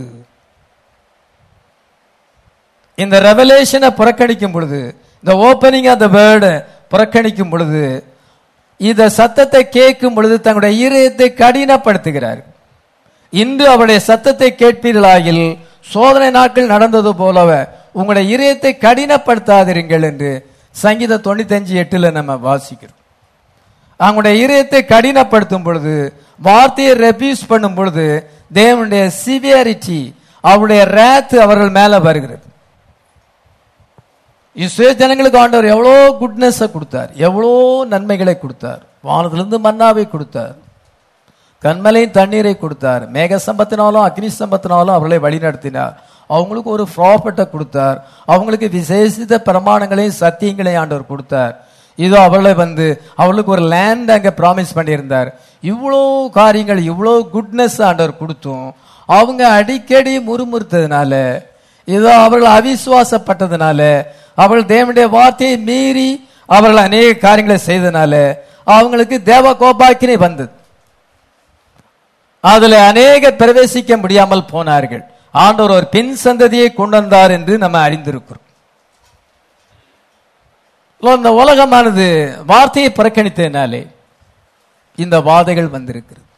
இந்த வாதை ஒரு கோபாக்கினை, wrath of God.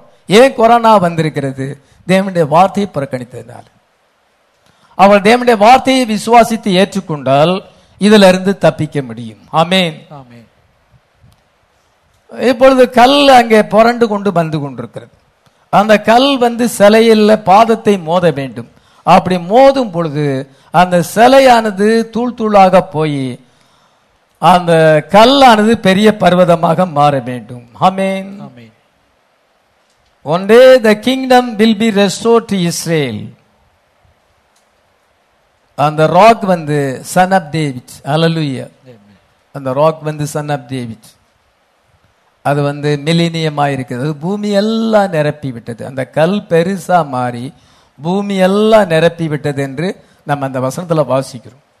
தானியேல் 2:44 வாசிக்கலாம். அந்த ராஜாக்களின் நாட்களிலே பரலோகத்தின் தேவன் என்றென்றைக்கும் அழியாத ஒரு ராஜ்யத்தை எழும்ப பண்ணுவார். அந்த ராஜ்யம் வேற ஜனத்துக்கு விடப்படுவதில்லை. ஒரு கல் கையால் பெயர்க்கப்படாமல் மலையிலிருந்து பெயர்ந்து உருண்டு வந்து இரும்பையும் வெண்கலத்தையும் களிமண்ணையும் வெள்ளியும் பொன்னையும் நொறுக்கினதை நீர் கண்டீரே, அப்படியே அந்த ராஜ்யங்கள் எல்லாம் நொறுக்கி நிர்மூலமாக்கி தானோ என்றென்றைக்கும் நிற்கும். இது அது ராஜ்யங்கள்லாம் நிர்மூலமாக்கி தானோ அது பூமியெல்லாம் நிரப்பி இருக்கிறோம் என்றால் அந்த கல் சன் ஆப் டேவிட். அவர் சன் ஆப் மேனா இருந்தார் உலகத்தில் இருக்கும் பொழுது. அப்பொழுது அவரை அவர்கள் அசட்டை பண்ணினார்கள். அவர் மேலே துப்பினார்கள், முள்முடி சூட்டினார்கள், அவரை அடித்தார்கள், சிலுவையிலே அறைந்தார்கள். சன் ஆப் மேனா இருந்தார். 7 சபை காலங்களில் அவர் சன் ஆப் காடா இருக்கிறார். இனிமே அவர் சன் ஆப் டேவிட்டா வரப்போறார். டேவிட்டா வரும் பொழுது உலகத்தின் ராஜ்யங்கள் எல்லாத்தையும் அழிக்கப்போம். அன்னைக்கு அவர் சேவியர், இப்பொழுது அவர் டேவிட் கிங்கா வரப்போகிறார். ஹல்லேலூயா. அந்த கிங்கா வரும் பொழுது அவருடைய ராஜ்யம் உலகத்தின் ராஜ்யங்கள் எல்லாத்தையுமே அழித்து அவருடைய ராஜ்யம் என்றென்றைக்கும் நிலைத்திருக்கும். ஆமென். ஆமென். அவருடைய ராஜ்யத்துக்கு முடிவிராது. ஆமென். ஆமென். லூக்கா 1:33 வாசிக்கலாம். அவர் யாக்கோபின் குடும்பத்தாரை என்றென்றைக்கும் அரசாளுவார், அவருடைய ராஜ்யத்துக்கு முடிவிராது என்றான். அவருடைய ராஜ்யத்துக்கு முடிவு இராது. அவருடைய ராஜ்யத்துக்கு முடிவு கிடையாது. அதுக்கு 5 வருஷம் கிடையாது. அதுக்கு முடிவே கிடையாது. Eternal kingdom. ஹல்லேலூயா. இப்பொழுது அந்த கிங்டம் வந்து கொண்டிருக்கிறது. ஜீசஸ் சன் ஆப் டேவிட்டா வரப்போறார். இந்த உலகத்தின் ராஜ்யங்கள் எல்லாம் அழிச்சு போறார். அதான் ராத், பூமியை முற்றிலும் அழிச்சு தேவனுடைய நம்ம அவரோடு கூட 1000 வருஷம் ஆளுகை செய்வோம். வெளிப்படுத்தல் 20:6 வசனத்தின்படி முதலாம் உயிர்த்தெழுதலுக்கு பங்குள்ளவன் பாக்கியவானும் பரிசுத்தவானுமாயிருக்கிறான். இவர்கள் மேல் 2ஆம் மரணத்துக்கு அதிகாரம் இல்லை. இவர்கள் ஆசாரியராயிருந்து கிறிஸ்துடனே கூட 1000 வருஷம் ஆளுகை செய்வார்கள். ஆமென். ஆமென். எவ்வளவு பெரிய நன்மையை தருகிறார், எவ்வளவு பெரிய பிளஸிங் ஆண்டவர் வச்சிருக்கிறார். உலகத்தின் மக்களுக்கு அவருடைய கோபாக்கினை எவ்வளவு பெருசாக இருக்கிறது என்பதை நம்ம அறிய வேண்டும். ஆனால் மனம் திரும்பும் பொழுது அவர்களுக்கு ஆண்டவர் கிரேஸ கொடுக்கிறார். ஏன்னா அவர் சொல்றார், அவர் பாவத்தை மன்னிக்கிறவர் என்று சொல்லுகிறார். 34ஆம் அதிகாரம் யாத்திராமத்திலே அவர் என்ன சொல்லுகிறார்? அந்த வசந்த 6ஆம் வசனத்தை 1000 தலைமுறைகளுக்கு இரக்கத்தை காக்கிறவர், அக்கிரமத்தை மீறுதலையும் பாவத்தையும் மன்னிக்கிறவர். இது அக்கிரமத்தையும் மீறுதலையும் பாவத்தையும் மன்னிக்கிறவர். அவர் என்ன சொன்னால் அவர் பாவத்தை மன்னிக்கிறவராயிருக்கிறார். ஒரு தனிப்பட்ட மனுஷன் மனம் திரும்பும் பொழுது அவனுக்கு கிரேஸ் கொடுக்கிறார். அல்லது ஒரு ஃபேமிலி மனம் திரும்பும் பொழுது அதுக்கு கிரேஸ் கொடுக்கிறார். ஒரு சபை அல்லது ஒரு பட்டணம் அல்லது ஒரு தேசம் மனம் திரும்பும் பொழுது அவருடைய அந்த கிரேஸ் அந்த லெவல்ல அது இருக்கிறது. அது சிட்டி லெவல்ல இருக்கிறது. சென்னை பட்டணம் மனம் திரும்பினால் ஆண்டவர் கிரேஸ் கொடுக்கிறார். அது சிட்டி லெவல்ல இருக்கிறது, அது ஏஜ் லெவல்ல இருக்கிறது, அது நேஷனல் லெவல்ல இருக்கிறது, அது ஃபேமிலி லெவல்ல இருக்கிறது, அது இண்டிவிஜுவல் லெவல்லையும் இருக்கிறது. ஆனா இப்பொழுது அந்த லெவல்லாம் இல்லாம இண்டிவிஜுவல் லெவல் தான் இப்பொழுது இருக்கிறது. ஒரு தனிப்பட்ட மனுஷன் மனம் திரும்பும் பொழுது ஆண்டவர் கிருபை கொடுக்கிறார். Amen. Amen. It is an hour of desperation. இப்பொழுது பதறல் இருக்கிற ஒரு நேரம். பதறிக்கணும். ஏன்னா டைம் இஸ் ரொம்ப ஷார்ட்டா இருக்குது, ரொம்ப அர்ஜென்டா இருக்குது. யாத்ராமா 12ஆம் அதிகாரத்தை வாசிக்கும் பொழுது மோசஸ் ஜனங்களை ரொம்ப ஒரு பதறலான நேரம். ஆபத்து சங்காரம் வந்துடும். நீங்க சீக்கிரமா சாயங்காலத்துல ஆட்டுக்குட்டியை அடித்து ரத்தத்தை பூச வேண்டும். இன்னைக்கு ராத்திரியில நீங்க எகிப்தை விட்டு போறீங்க, எல்லாத்தையும் பேக்கப் பண்ணி வைங்க, பிரயாணத்துக்கு ஆயத்தமாங்க, எல்லாம் மூட்டை முடிச்செல்லாம் கட்டி வைங்க. இது it's a time of desperation. நீ பிளட்டை அப்ளை பண்ணணும். பிளட்டை கிண்ணத்துல எடுத்து வச்சா மட்டும் போதாது, ஈசோப்பு கொழுந்தாலும் அப்ளை பண்ண வேண்டும். மெசேஜ் தெரியும் இல்ல, உன் வாழ்க்கையில அப்ளை பண்ணு, உன்னுடைய குடும்பத்துக்கு அப்ளை பண்ணு. It's a time of desperation. ரொம்ப ஷார்ட் பீரியட். இப்ப கொரோனா என்ன சொல்லுது? ரொம்ப short period. It's a time of desperation. தேவன் தம்முடைய கோபாக்கினை ஊற்ற போகிறார். நீங்க ரத்தத்தின் கீழே வா, நீ விடுதலை பெற வேண்டும். நீ இந்த இடத்தை விட்டு போறா, நீ எல்லாம் மூட்டை முடிச்செல்லாம் நீ கட்டு. இனி ஃபியூச்சர் உலகத்துல இல்ல. ஃபியூச்சர் நமக்கு ராப்சர் தான். அதனால நீ ஆயத்தப்படு என்று அந்த நேரம் தான் இப்போ வந்திருக்கு. மோசஸ் அன்னைக்கு இட்ஸ் a டைம் ஆபிப்பாத 14ஆம் தேதி. It is a time of desperation. நீ இப்பொழுது சீக்கிரமா ரத்தத்தை பூசு, லேட் ஆகிடக்கூடாது, சங்கார தூதன் வந்திருப்பான். சீக்கிரமா ரத்தத்தை பூசி நீ அந்த மாம்சத்தை கசப்பான கீரையோடு கூட அதை சுட்டு புசிக்க வேண்டும் என்று சொல்லப்பட்டது. ஏனென்றால் எந்த நேரத்தில் ஆர்டர் வரும் தெரியாது. நீங்க நினைச்சாங்க புறப்பட்டு செல்லுங்கள் என்று ஆர்டர் வரும் பொழுது எல்லாரும் புறப்பட்டு போகணும். இன்னைக்கு இந்த மாதிரி ஒரு டைம் ஆஃப் டெஸ்பிரேஷன்ல நம்ம வந்திருக்கிறோம். என்ன desperation? Line up with the word. உன் வாழ்க்கையை தேவனுடைய வார்த்தையோடு ஒன்றுபடும். சோம்பலா இருக்காத, ஜெபம் பண்ணு, பைபிள் படி. காலையில எழுமணி 5 யாரும் பைபிள் படி, தூங்கிட்டே கிடக்காத. பெரவ் பண்ணலாம் நீ சொல்லிட்டே போவாத. Read the Bible and pray. ராப்சர்ல போகணும்னு ஜெபம் பண்ணு. It's a time of desperation. தேவன் தம்முடைய கோபாக்கினை செலுத்த வேண்டிய நேரம். இட் இஸ் நமக்கு it's a time of redemption. Hallelujah. அநியாயம் செய்யற இன்னும் அநியாயம் செய்யட்டும், அசுத்தமா இருக்க இன்னும் அசுத்தமா இருக்கட்டும், நீ என்ன செய்யறால் ஆயத்தமாக என்று கர்த்தர் நமக்கு சொல்லுகிறார். ஹல்லேலூயா. It is an hour of desperation. Line up with the word. Throw away those filth out of your house. உங்க வீட்டில் இருக்கிற எல்லா அசுத்தங்களையும் வெளியே தூக்கி போடுங்க. டோக்கனை அப்ளை பண்ணுங்க. அங்கதான் சேஃப்டி இருக்கிறது. மெசேஜ் அப்ளை பண்ணுங்க. It's a hour of desperation. Amen. நம்ம தேட்புல்ல வந்திருக்கிறோம். தேட்புல் 3 பகுதியா இருக்குது. முதலாவது ஓப்பனிங் ஆஃப் த வேர்ட், ரெண்டாவது ஸ்போக்கன் வேர்ட் மேனிஃபெஸ்டேஷன், மூணாவது ப்ரீச்சிங் டு த லாஸ்ட். அதனால நம்ம இப்ப எங்க இருக்கிறோன்னா அந்த ஓப்பனிங் ஆஃப் த வேர்டுக்கும் நம்ம அந்த ப்ரீச்சிங் டு த லாஸ்டுக்கு மத்தியில இருக்கிறோம். இப்போ நம்ம தேட்புல்ல இருக்கிறோம். தேட்புல்ல எந்த ஸ்டேஜில் இருக்கிறோம்னா between the south and the preaching to the lost. அவ்விதமான ஒரு நேரத்தில் இருக்கிறோம். it is a time of desperation. இது ஒரு பதறலின் நேரமாக இருக்கிறது. நம்ம என்ன செய்ய வேண்டும் என்றால் இமேஜ் ஆஃப் த வேர்டை பெற வேண்டும், வார்த்தையின் சாயலாக மாற வேண்டும். அதான் 2 கொரிந்தியர் 3:18 நாம் கர்த்தருடைய மகிமையை கண்ணாடியிலே காண்கிறது போல கண்டு ஆவியா இருக்கிற அந்த கர்த்தராலே மகிமையின் மேல் மகிமை அடைந்து நம்ம வேர்ட் இமேஜா மாற வேண்டும். நம்ம குளோரிஃபைடு பாடியா மாறணும்னா நம்ம வேர்ட் இமேஜா மாற வேண்டும். அப்படி மாறாதவங்க வேர்ல்டு கவுன்சில் ஆஃப் சர்ச்சஸ்ல போய் சேருவாங்க. கைவிடப்பட்டு வேர்ல்டு கவுன்சில் ஆஃப் சர்ச்சில் போயிட்டு மிருகத்தின் முத்திரையை தரித்து கொள்ள வேண்டியதாக இருக்கும். மரியாளுடைய வயிற்றிலே இதோ கத்தர் அங்க உருவாகும் பொழுது கத்தர் தமக்கென்று ஒரு சரீரத்தை உண்டாக்கி அந்த குழந்தையானது வளர்ந்து அது வளர்ந்து பிரசவ நேரிடும் பொழுது அந்த நேரத்தில் ஏரோது கட்டளை போடுகிறான். ஏரோது கமாண்ட் பண்ணுகிறான். என்ன கமாண்ட் பண்ணுகிறான் என்றால் நீங்க எல்லாருமே உங்கள் சொந்த தேசத்துக்கு போகணும். Quickly was going to come to the king's commandment.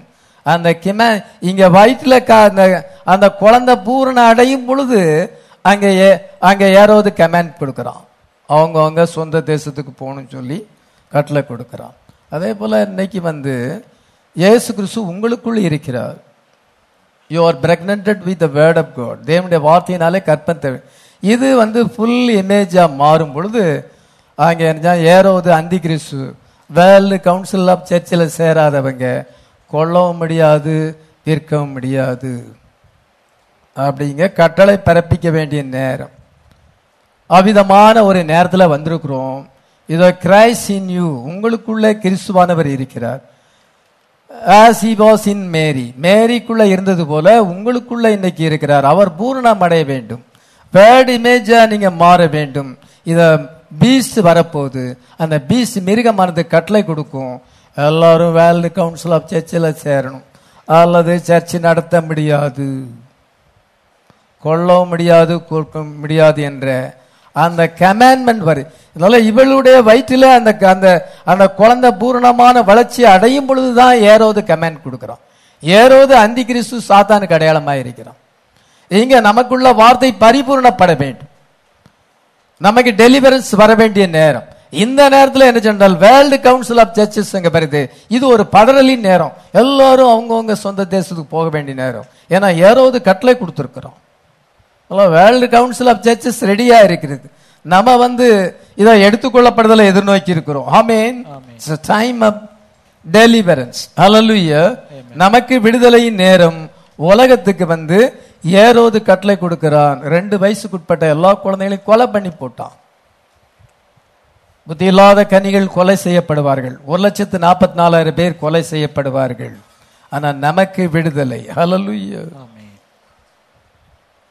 70 சீசர்கள் இருந்தாங்க, அவங்க பின்வாங்கி போயிட்டாங்க. வார்த்தையில கடைசி வரைக்கும் வர முடியல, இது கடினமான உபதேசம், அதனால அவங்க பின்வாங்கி போயிட்டாங்க. யோவான் 6:60 வாசிக்கலாம். அவருடைய சீஷரில் அநேகர் இவைகளை கேட்டபொழுது, இது கடினமான உபதேசம், யார் இதை கேட்பார்கள் என்றார்கள். இது கடினமான உபதேசம், யார் இதை கேட்பார்கள் என்று சொல்லி அவர் அவரை விட்டு பின்வாங்கி போய்விட்டார்கள். அதுக்கு பிறகு அவங்கள பத்தி என்னன்னு பைபிள்ல நம்ம வாசிக்கல, அவங்களுடைய வாழ்க்கை எப்படி போய் முடிஞ்சுன்னு வாசிக்கல. ஆனா ஒண்ணு நிச்சயம் என்னன்னா, அங்க தீத்து வரும் பொழுது அந்த தீத்து அவங்கள கொலை பண்ணி போட்டான். they perished under Titus. ஷேரா சொல்ல முடியும். கர்த்தரை விட்டு பின்வாங்கி போனவங்க டைட்டஸ் வரும் பொழுது, தீத்து ராயன் வரும் பொழுது எல்லாரையும் வெட்டி போட்டுட்டான். ஆனா கிறிஸ்தவங்க தப்பிச்சுக்கிட்டாங்க. ஹல்லேலூயா. அதுதான் கடைசியா அவங்களுடைய முடிவு. ஜோனாவை பார்த்து ஆண்டவர் சொல்லுகிறார், நீ போய் இந்த மெசேஜ் ரொம்ப அர்ஜென்டான மெசேஜ், ஏன்னா within 40 days the city will be burnt. இது அந்த அக்கறை இந்த நினிவே பட்டணமானது சுட்டரிக்கப்படும். நீ ஒரு அர்ஜென்ட் மெசேஜை கொண்டு போகணும், நினிவேக்கு போய் சொல்ல வேண்டும் என்று கர்த்தர் சொல்லும் பொழுது அவன் என்ன செஞ்சான், ஈஸி ரூட்டை தெரிந்து கொண்டான், தர்சீசுக்கு போகும்படியாக தெரிந்து கொண்டான். இது கடினமான உபதேசம். பிரணாம் அதை குறித்து என்ன சொல்லுகிறார், a man running from the presence of the Lord, தேவ சமூகத்தை விட்டு விலகி ஓடுகிற ஒரு மனுஷன் என்ற செய்தியிலே இவ்விதமாக சொல்லுகிறார். how many denominations have we got going down to Tarsus? இன்னைக்கு சாபன கப்பல்கள் தர்சீசுக்கு போகிறது. எத்தனை கப்பல்கள் அவ்விதமாக இருக்கிறது. for the Jonas of these days 900 of them something, 900 சாபனங்கள் தர்சீசுக்கு போகிற கப்பல்கள். a ship that takes easy route, அது ஈஸி ரூட்ல போகுது. don't want to face up, அவங்க அதை சந்திக்க முடியவில்லை. ஜோனா didn't want to face up the thing going to the Gentiles, புறஜாதிகளுக்கு போய் அந்த தேவனுடைய வார்த்தையை சொல்லுவதற்கு அவனுக்கு விருப்பம் இல்லை. he didn't want to take that cruel message for over there. அந்த குரூவல் மெசேஜ், கடினமான ஒரு செய்தியை அவங்களுக்கு கொண்டு செல்ல அவனுக்கு மனசு இல்லை. within 40 days you will perish if you don't repent. 40 நாட்கள்ல நீங்க அழிந்து போவீர்கள். he hated to do that.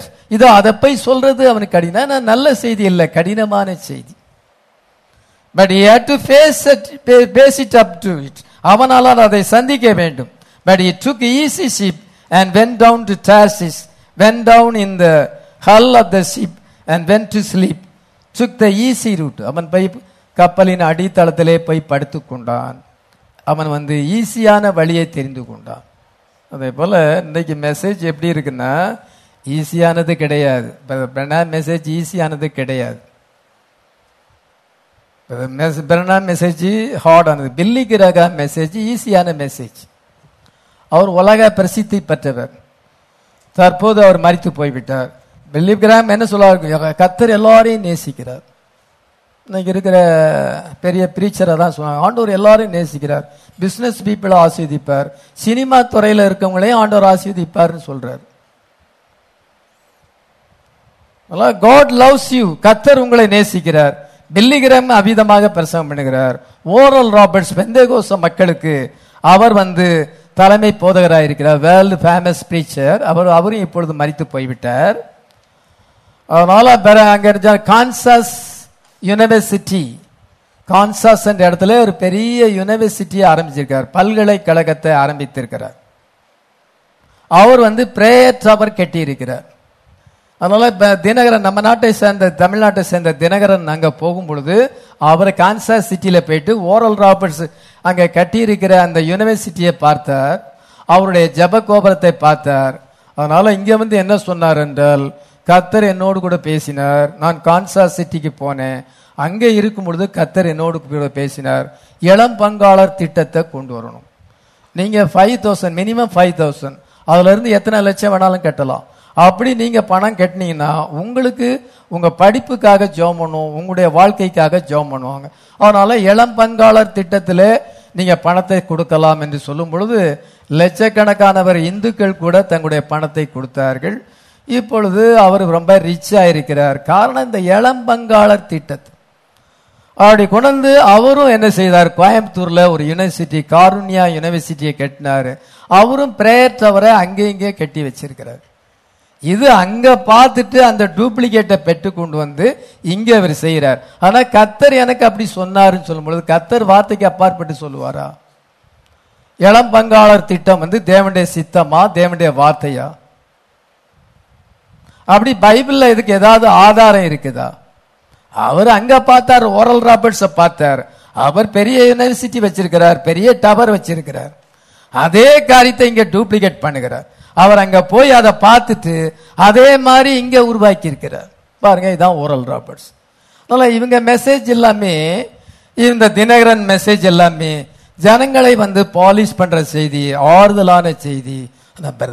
செய்தி கடினமான செய்தி. அது யோனா மெசேஜ் போல.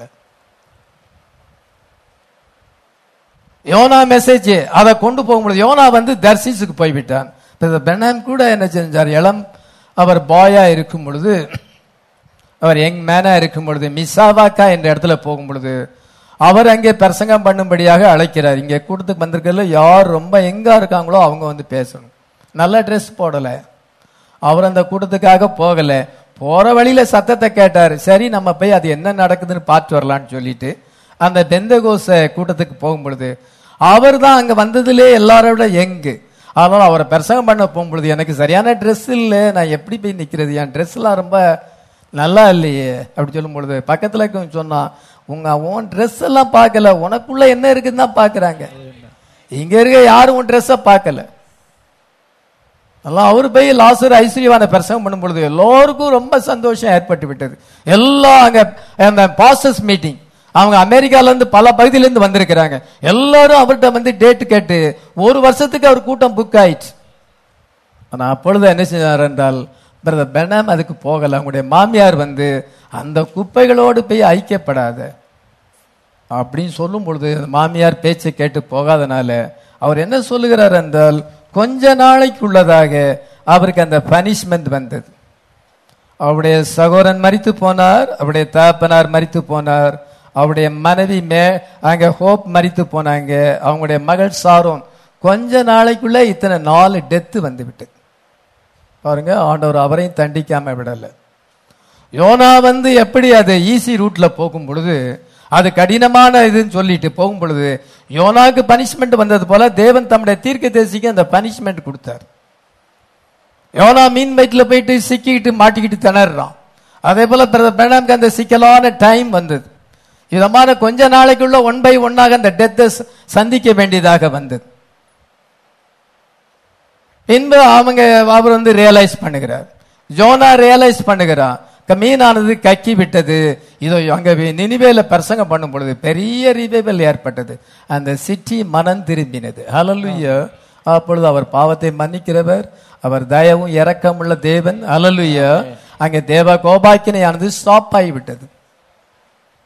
அப்பொழுது யோனா சொல்லுகிறான், நான் ஏற்கனவே சொன்னல்ல, நீர் இரக்கம் மனதுருக்கம் உள்ள தேவன், நீ தீங்குக்கு மனசாகப்படுகிற தேவன். நான் அப்பமே சொன்னல்ல, இப்ப நான் சொன்னது என்னாச்சு? நான் சொன்னது நிறைவேறலையே.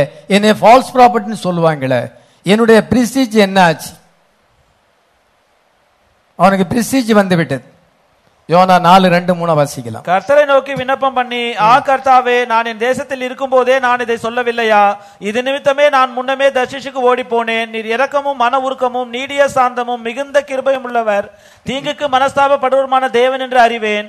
இப்போதும் கர்த்தாவே, என் பிராணனை என்னை விட்டு எடுத்துக்கொள்ளும். நான் உயிரோடு இருக்கிறதை பார்க்கலும் சாகிறது நலமாயிருக்கு. நான் உயிரோடு இருக்க பார்க்கலும் சாகிறது நலமாயிருக்கு. அவன் செய்தியை அறிவிச்சுட்டு அவன் திரும்பி போகல. காட்டுக்குள்ள போயிட்டு அவன் எப்படி அதை அழியுதுன்னு பார்க்கணும்னு பார்த்துக்கிட்டு இருக்கிறான். 40 நாள் ஆச்சு, அழியல. அப்பொழுது ஆண்டவர்கிட்ட கோபப்படுறான். நான் சொன்னல, நீர் இரக்கமுள்ள தேவன். அவர் கோபாக்கினை உள்ள தேவன் தான். அதே சமயத்தில் இரக்கமுள்ள தேவன். மனம் திரும்பும் பொழுது அவர் இரக்கமுள்ள தேவனாய் இருக்கிறார். நீர் இரக்கமுள்ள தேவன்னு எனக்கு தெரியும். இதனால்தான் நான் போறதுக்கே யோசித்தேன். நீர் இரக்கமும் மன உருக்கம் நீடிய சாந்தம் மிகுந்த கிருபையும் உள்ளவர், தீங்குக்கு மனசாகப்படுகிற தேவன் என்று அறிந்து. அதனால இப்பொழுது என்ன செய்ய, நான் சொன்னது என்ன ஆச்சு? 40 நாட்கள்ல அழிஞ்சு போவீங்க, மனம் திரும்பினா உங்களை ஆண்டவர் காப்பாற்றுவார்னு சொல்லல. அவன் பிரசங்கம் பண்ணது என்னஜா, 40 நாளைக்குள்ள இந்த நினிவே பட்டணம் அழிஞ்சு போகும். அந்த பட்டணத்தை ராஜா முதற்கொண்டு மிருக ஜீவங்கள் வரைக்கும் ரெட்டுடுத்தி அவள் உபாச ஜபம் செய்தார்கள். வலது கைக்கும் இடது கைக்கும் வித்தியாசம் மரியாதை. 120,000 பேர் அந்த பட்டணத்தில் இருக்கிறார்கள்.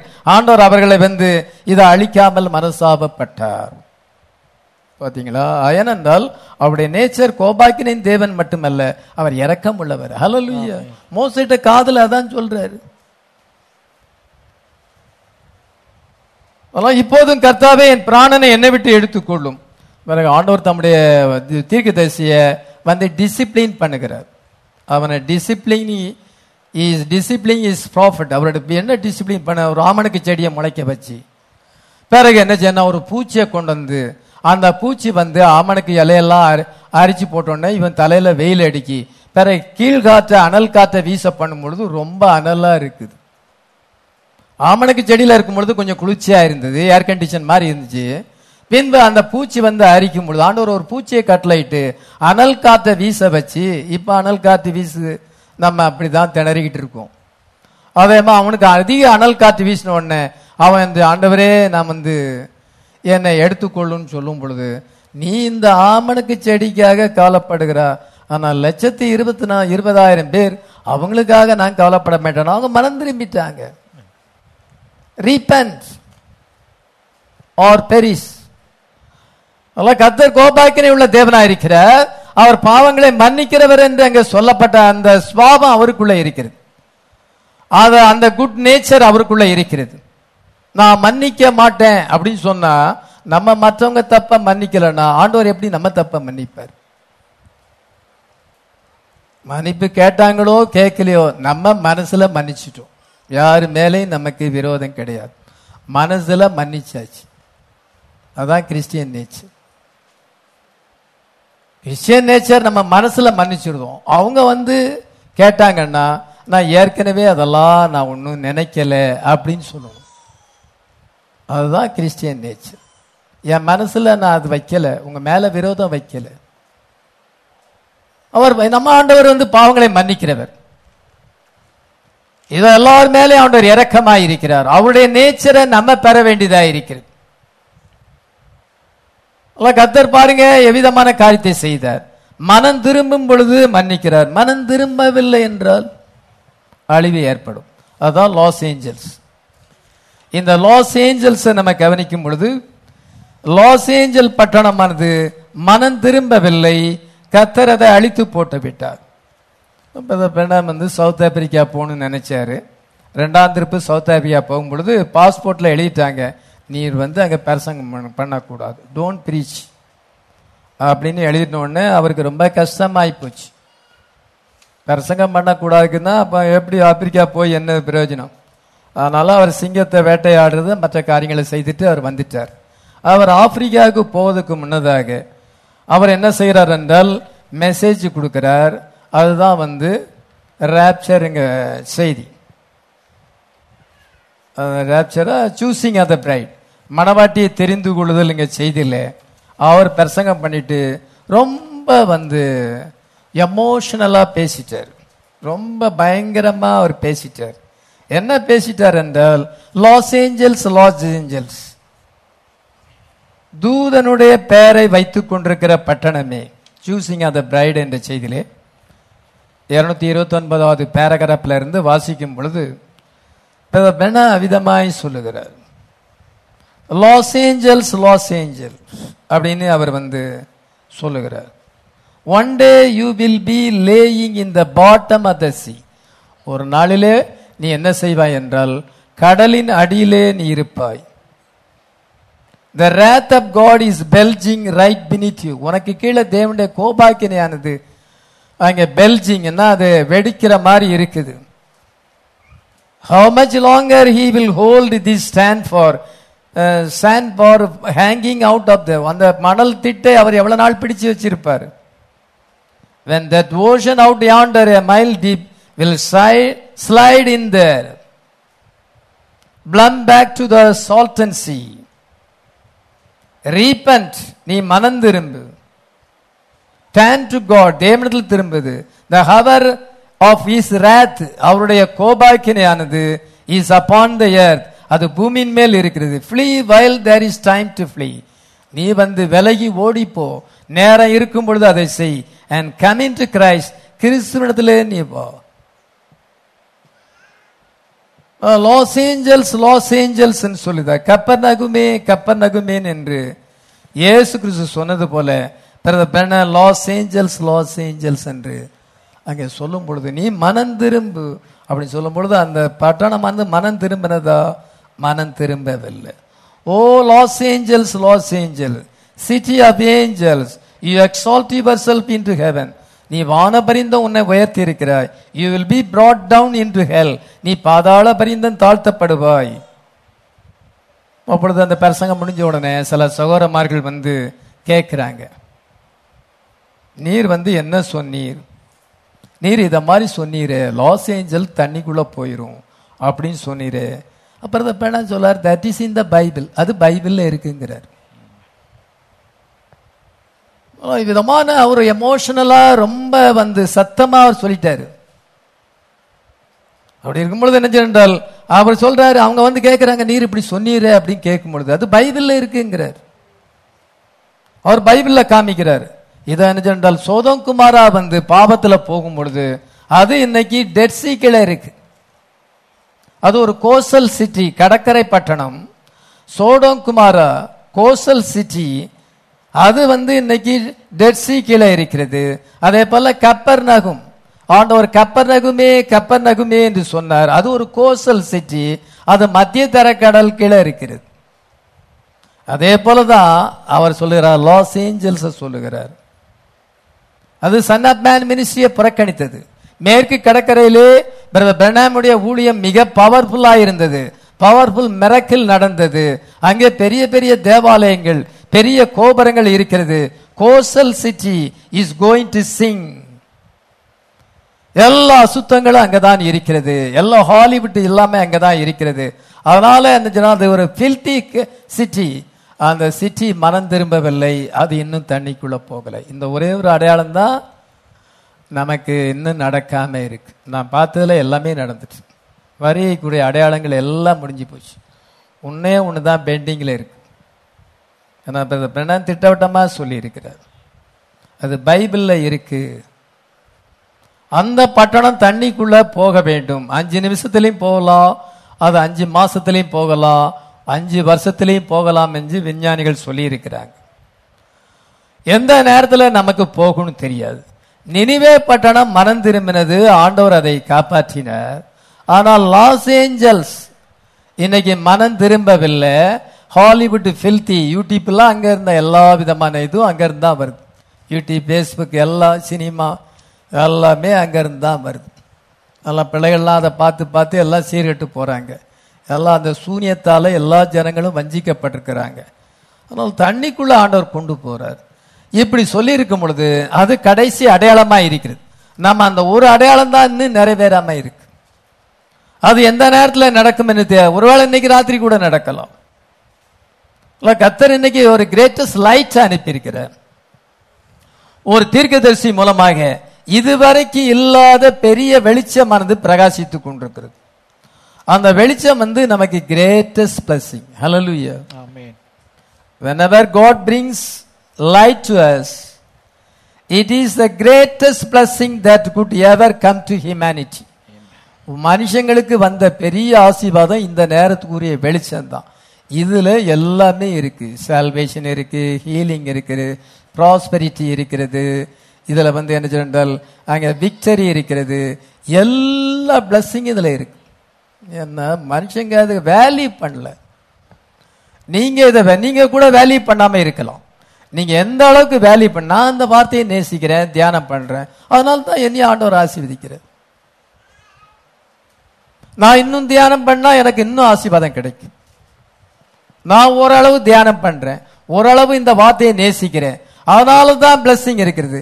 நீங்க எல்லாருமே உண்மையிலே வார்த்தையை நேசித்து அதை அப்ளை பண்ண உங்களுக்கு தெரியும் என்றால், உங்களுக்கு நீங்க வார்த்தையை கேட்கலாம், அப்ளை பண்ண தெரியாம இருக்கலாம். நீங்க அவிசுவாசமாவே பேசலாம், புலம்பிக் கொண்டே இருக்கலாம், அது நமக்கு தெரியாது. ஆனா நீங்க உண்மையிலே நேசித்தால் இந்த இது கிரேட்டஸ்ட் blessing. ஹல்லேலூயா. மனுஷங்க பொதுவாவே அந்த உலகப்பரமான மெட்டீரியலிஸ்டிக் blessing தான் நினைக்கிறாங்க.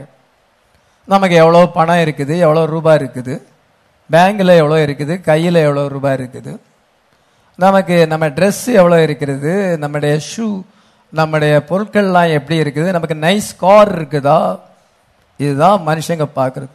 மனுஷங்க பார்க்கறது அவங்க எவ்வளோ பெரிய வீட்டில் இருக்கிறாங்க, என்ன கார் வச்சிருக்கிறாங்க, அவங்க ட்ரெஸ்ஸிங்லாம் எப்படி இருக்கிறது, அவங்க வீட்டில் எப்படி இருக்கிறாங்க, அவங்களுக்கு நிலம் பொலங்கள் அங்கங்கே சொத்து சொகலாம் லேண்டெலாம் வாங்கி வச்சிருக்காங்களா, இதுதான் மனுஷன் பார்க்குறான். இதுதான் மெட்டீரியலிஸ்ட் blessing. ஆனால் இந்த வேர்டு நம்மகிட்ட வந்திருக்கிறது. ஹல்லேலூயா. இந்த வேர்டு வரும்பொழுது இதை ஒரு சாதாரணமாக நினைக்கிறாங்க. ஏன்னா இது இலவசமாக கிடைக்குது, இதை ஒரு ஆர்டினரியா நினைக்கிறாங்க.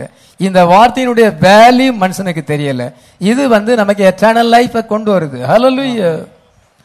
இந்த மெசேஜ் நமக்கு நியூ பாடியை கொண்டு வருது. ஹல்லேலூயா. இந்த மெசேஜ் நமக்கு இமேஜ் ஆஃப் ஜீசஸ் கிரைஸ்ட், தேவ சாயலை கொண்டு வருகிறது. இந்த மெசேஜ் நமக்கு ரேப்சரை கொண்டு வருகிறது. they don't see any value upon the word.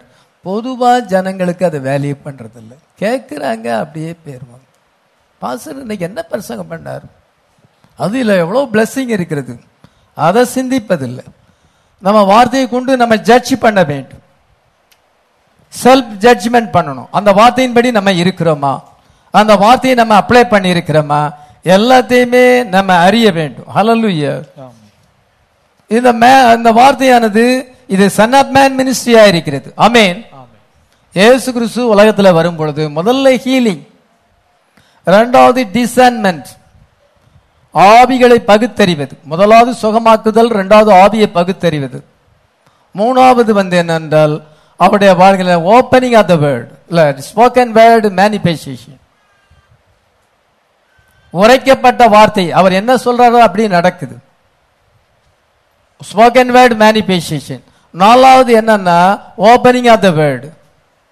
அதன் பின்பு அவர் மரிக்கிறார், டெத் வருகிறது. அதன் பின்பு ஆறாவது ரெசரக்ஷன், ஏழாவது பல்லவத்துக்கு எடுத்துக் கொள்ளப்படுகிறார். அது ராப்சர். இப்படி இதே தான் இந்த ஜீசஸ் கிரைஸ்ட் மினிஸ்ட்ரி, அதே தான். மூலமா முதலாவது ஹீலிங் வந்தது, இரண்டாவது டிசைன்மெண்ட், அப்பொழுது எல்லா ஜனங்களும் வந்தாங்க. அதுக்கு பிறகு ஸ்போக்கன் வேர்ட் மேனிஃபெஸ்டேஷன், அணிகள் உண்டாக கிடவுது.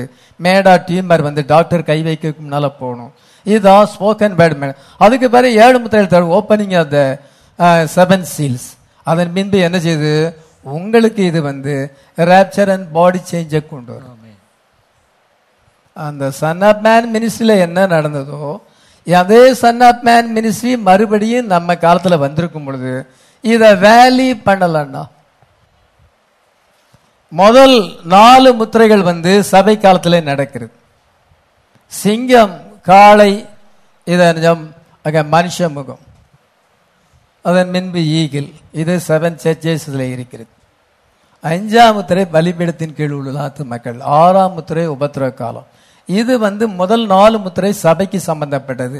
இது வந்து ஜூவிஸ் ஃபார்மா இருக்கிறது. பலிபீடத்தின் கீழ் உள்ள ஆத்மர்கள் ஹிட்லர், முசோலினி, எய்க்மென்னால கொலை செய்யப்பட்டவர்கள், ஜூவிஸ் பீப்புள். அது உபத்திர காலத்திலே ஜூவிஸ் பீப்புள் ரசிக்கப்படுறாங்க. அது ஜூவிஸ் ஃபார்மா இருக்கிறது. முதல்ல அது சர்ச்சு, அதுக்கு பிறகு ஜூஸ். இப்போ வந்து 7 சீல். எப்போ வந்திருக்கு 7 சீல்? 1963னா 4ஆம் முத்திரையின் காலத்துல வந்திருக்கு. இப்பொழுது என்னன்னா அது அதோட முடிஞ்சு போச்சுன்னு இல்லை. இப்பொழுது சாத்தான் வந்து வெள்ளை குதிரையில பிரயாணம் பண்ணுகிறான், டெசப்ஷன் பண்ணுகிறான். இப்பொழுதும் அவன் வந்து சிவப்பு குதிரையில பிரயாணம் பண்ணுகிறான்.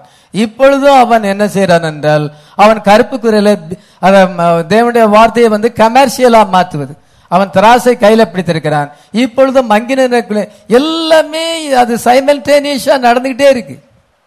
அது முதலாம் முத்திரை அப்பயுமே முடிஞ்சு போச்சு, அதனால 2ஆம் முத்திரை வந்துட்டு முதலாம் முத்திரை முடிஞ்சு போச்சு அப்படின்னு கிடையாது. எல்லாமே நடந்துகிட்டு இருக்கு. எத்தனை பேர் விசுவாசிக்கிறோம்? சாத்தான் இன்னைக்கு எல்லா காரியத்தையும் செய்கிறான், ஆண்டவரும் எல்லா காரியத்தையும் செய்கிறார். ஹல்லேலூயா. அது பெர்கமின் சபையோடு முடியல. முதலாம் முத்திரை எபேசுல இருந்து பெர்கமு சபை காலம் வரைக்கும் அதோட முடியல. இன்னைக்கு அது தொடர்ந்துகிட்டே தான் இருக்கு. எல்லா காரியங்களும் இன்னைக்கு தொடர்ந்து கொண்டு தான் இருக்கிறது. ஹல்லேலூயா. ஜனங்கள் வந்து மெசேஜை வந்து அதை வந்து விசுவாசிக்கிறேன், அது ரைட்டு தான் பாங்க. ஆனா அதுக்குள்ள வருது, அது கடினமான காரியம். நீங்க யாருக்காவது செய்தியை சொல்லுங்க, உங்க சொந்தக்காரனுக்கு செய்தியை சொல்லுங்க. சொல்லும் பொழுது சரிதான் சரிதான் பாங்க. எங்க சொந்தக்காரங்களும் நிறைய பேர் சரிதான் சரிதாங்கிறாங்க. என்னுடைய ஒய்ஃபுடைய சொந்தக்காரங்க எதிர்த்து பேச மாட்டாங்க. எதிர்த்து பேசினா வந்து அதுக்கு பிறகு அன்பு முறிஞ்சு போயிருமே அப்படிங்கிறதுக்காக ஒருத்தரும் எதிர்த்து பேச மாட்டாங்க. ஆனா பதிலே சொல்ல மாட்டாங்க. என்னுடைய ஒய்ஃப் சொந்தக்காரங்க ஒருத்தர் கூட வரக்கு சான்ஸ் இல்லை. ஆனா எங்க ஃபேமிலியில் சேர்ந்தவங்க அவங்க துடிச்சிட்டு இருக்காங்க. சிலர் வந்து ஞானஸ்தானம் எடுக்கணும்னு இருக்கிறாங்க. ஆனா மற்றவங்க யாருமே எல்லாரும் ஆதரிப்பாங்க, உள்ள வர முடியாது. அதெல்லாம் உள்ள வர்றது கஷ்டமா இருக்கிறது. அதே போல எங்க ஜீசஸ் கிரைஸ்ட் மெசேஜை கொண்டு வருகிறார், ஜனங்களை உள்ள கொண்டு வருவது கஷ்டம். ஜனங்கள் கேட்கிறாங்க, இவரை போல யாரும் ஒரு காலம் ஒருவனும் பேசினதில்லை அந்த சேவர்கள் சொல்லுகிறாங்க. இவரை போல யாருமே பேசினதில்லைங்கிறாங்க, உள்ள வர மாட்டாங்க. அதே போல மோசஸ் வந்து செய்தியை சொல்லும் பொழுது ஜனங்களை உள்ள கொண்டு வருவது கஷ்டம். ஜனங்கள் மெசேஜை அங்கீகரிப்பாங்க, உள்ள வர மாட்டாங்க. அதே போலதான் எலஜாவும் அப்படிதான் அங்க இருக்கிறது. இந்த காலத்து செய்தியை பிரதர் பெனாம் செய்தியை நம்ம சொல்லும் பொழுது ரைட்டு தான். பிரதர் பெனாம போல ஒரு தீர்க்கதரிசி எழும்பினதில்லை. மெசேஜில் இருக்கவங்களும் சொல்லுவாங்க, ஆனா அப்ளை பண்ண தெரியாது. 30 வருஷமா சர்ச்சைக்கு வந்தவங்களே கடைசி வரைக்கும் நீடிக்க முடியல. அது அவங்களுக்கு டிஃபிகல்ட்டா இருக்கிறது. நோவா மெசேஜை கொடுக்கும் பொழுது ஏதோ ஜனங்கள் அவனுடைய மெசேஜை கேட்டாங்க, ஆனா உள்ள வர முடியல. அதே போல மோசஸ் மெசேஜை கேட்டவங்க இதை என்ன செய்தால் கடைசி வரைக்கும் கண்டினியூ பண்ண முடியவில்லை, முறுமுறுத்து போனாங்க. அதே போலதான் நிறைய பேர் கடைசி வரைக்கும் கண்டினியூ பண்ண மாட்டாங்க. ஆதியில கொண்டிருந்த விசுவாசத்தை விட்டு விலகி விடுவாங்க. ஏனென்றால் இந்த மெசேஜ் வந்து அவங்களுக்கு கடினமா இருக்கிறது. மெசேஜ் வர வர வீக்கர் ஆகல, வர வர அது பலமா தான் போயிட்டு. நம்ம சர்ச்சில் வர வர மெசேஜ் பலமா தான் போயிட்டு இருக்குது. ஜனங்களால அதை கண்டினியூ பண்றது கடினமாக இருக்கிறது. ஏதாவது உலக காரியங்கள் வரும் பொழுது அவங்க பின்வாங்கி போறாங்க. மெசேஜ் வந்து அது வர வர அதிகமாகத்தான் போயிட்டு இருக்குது. இதுதான் இன்னைக்கு இருக்கிற சிச்சுவேஷன். அப்படி இராதவர்கள் மேல கோபாக்கினை வரும். இத நம்ம மெசேஜை நம்ம நேசிக்கும் பொழுது, வார்த்தையை நேசிக்கும் பொழுது ஆண்டவர் நமக்கு அவருடைய கிருபையை அவர் தருகிறார். ஹல்லேலூயா. சேம் காட் இன்னைக்கு கண்டினியூ பண்ணி கொண்டிருக்கிறார். கேயாசி என்ன செய்தான் என்றால் பண ஆசை அவனுக்குள்ளே வந்து விட்டது. அதனால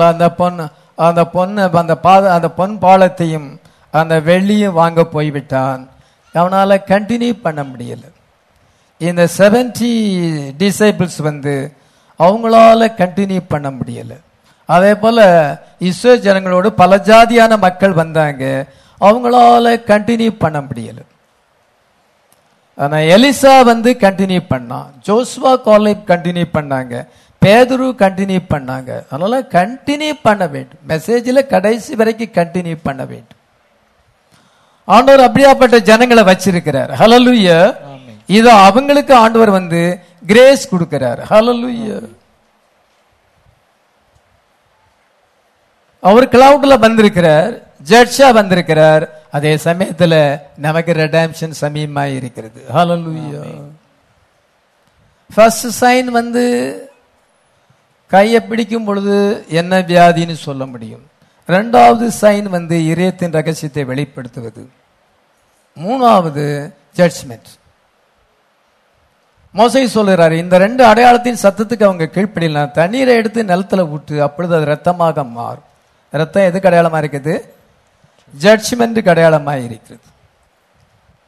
7 சபை காலங்கள் முடிவடைந்து விட்டது. The 7 church ages are finished. 7 seals are finished. 7 முத்திரைகள் திறக்கப்பட்டாய்விட்டது. 7 எக்காலங்கள், 7 lost trumpets ஊதப்பட்டு கொண்டிருக்கிறது. இஸ்ரேல் ஜனங்களை தங்களுடைய சொந்த தேசத்துக்கு அந்த ட்ரம்பட்ஸ் கொண்டு வந்திருக்கிறது.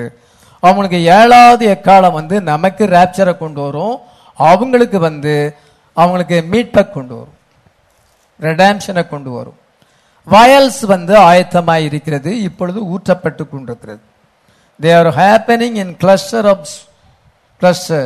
So you the hour we are living. இப்பொழுது வாதை கொரோனா வாதை வயல்ஸ் ஊற்றப்பட்டு கொண்டிருக்கிறது.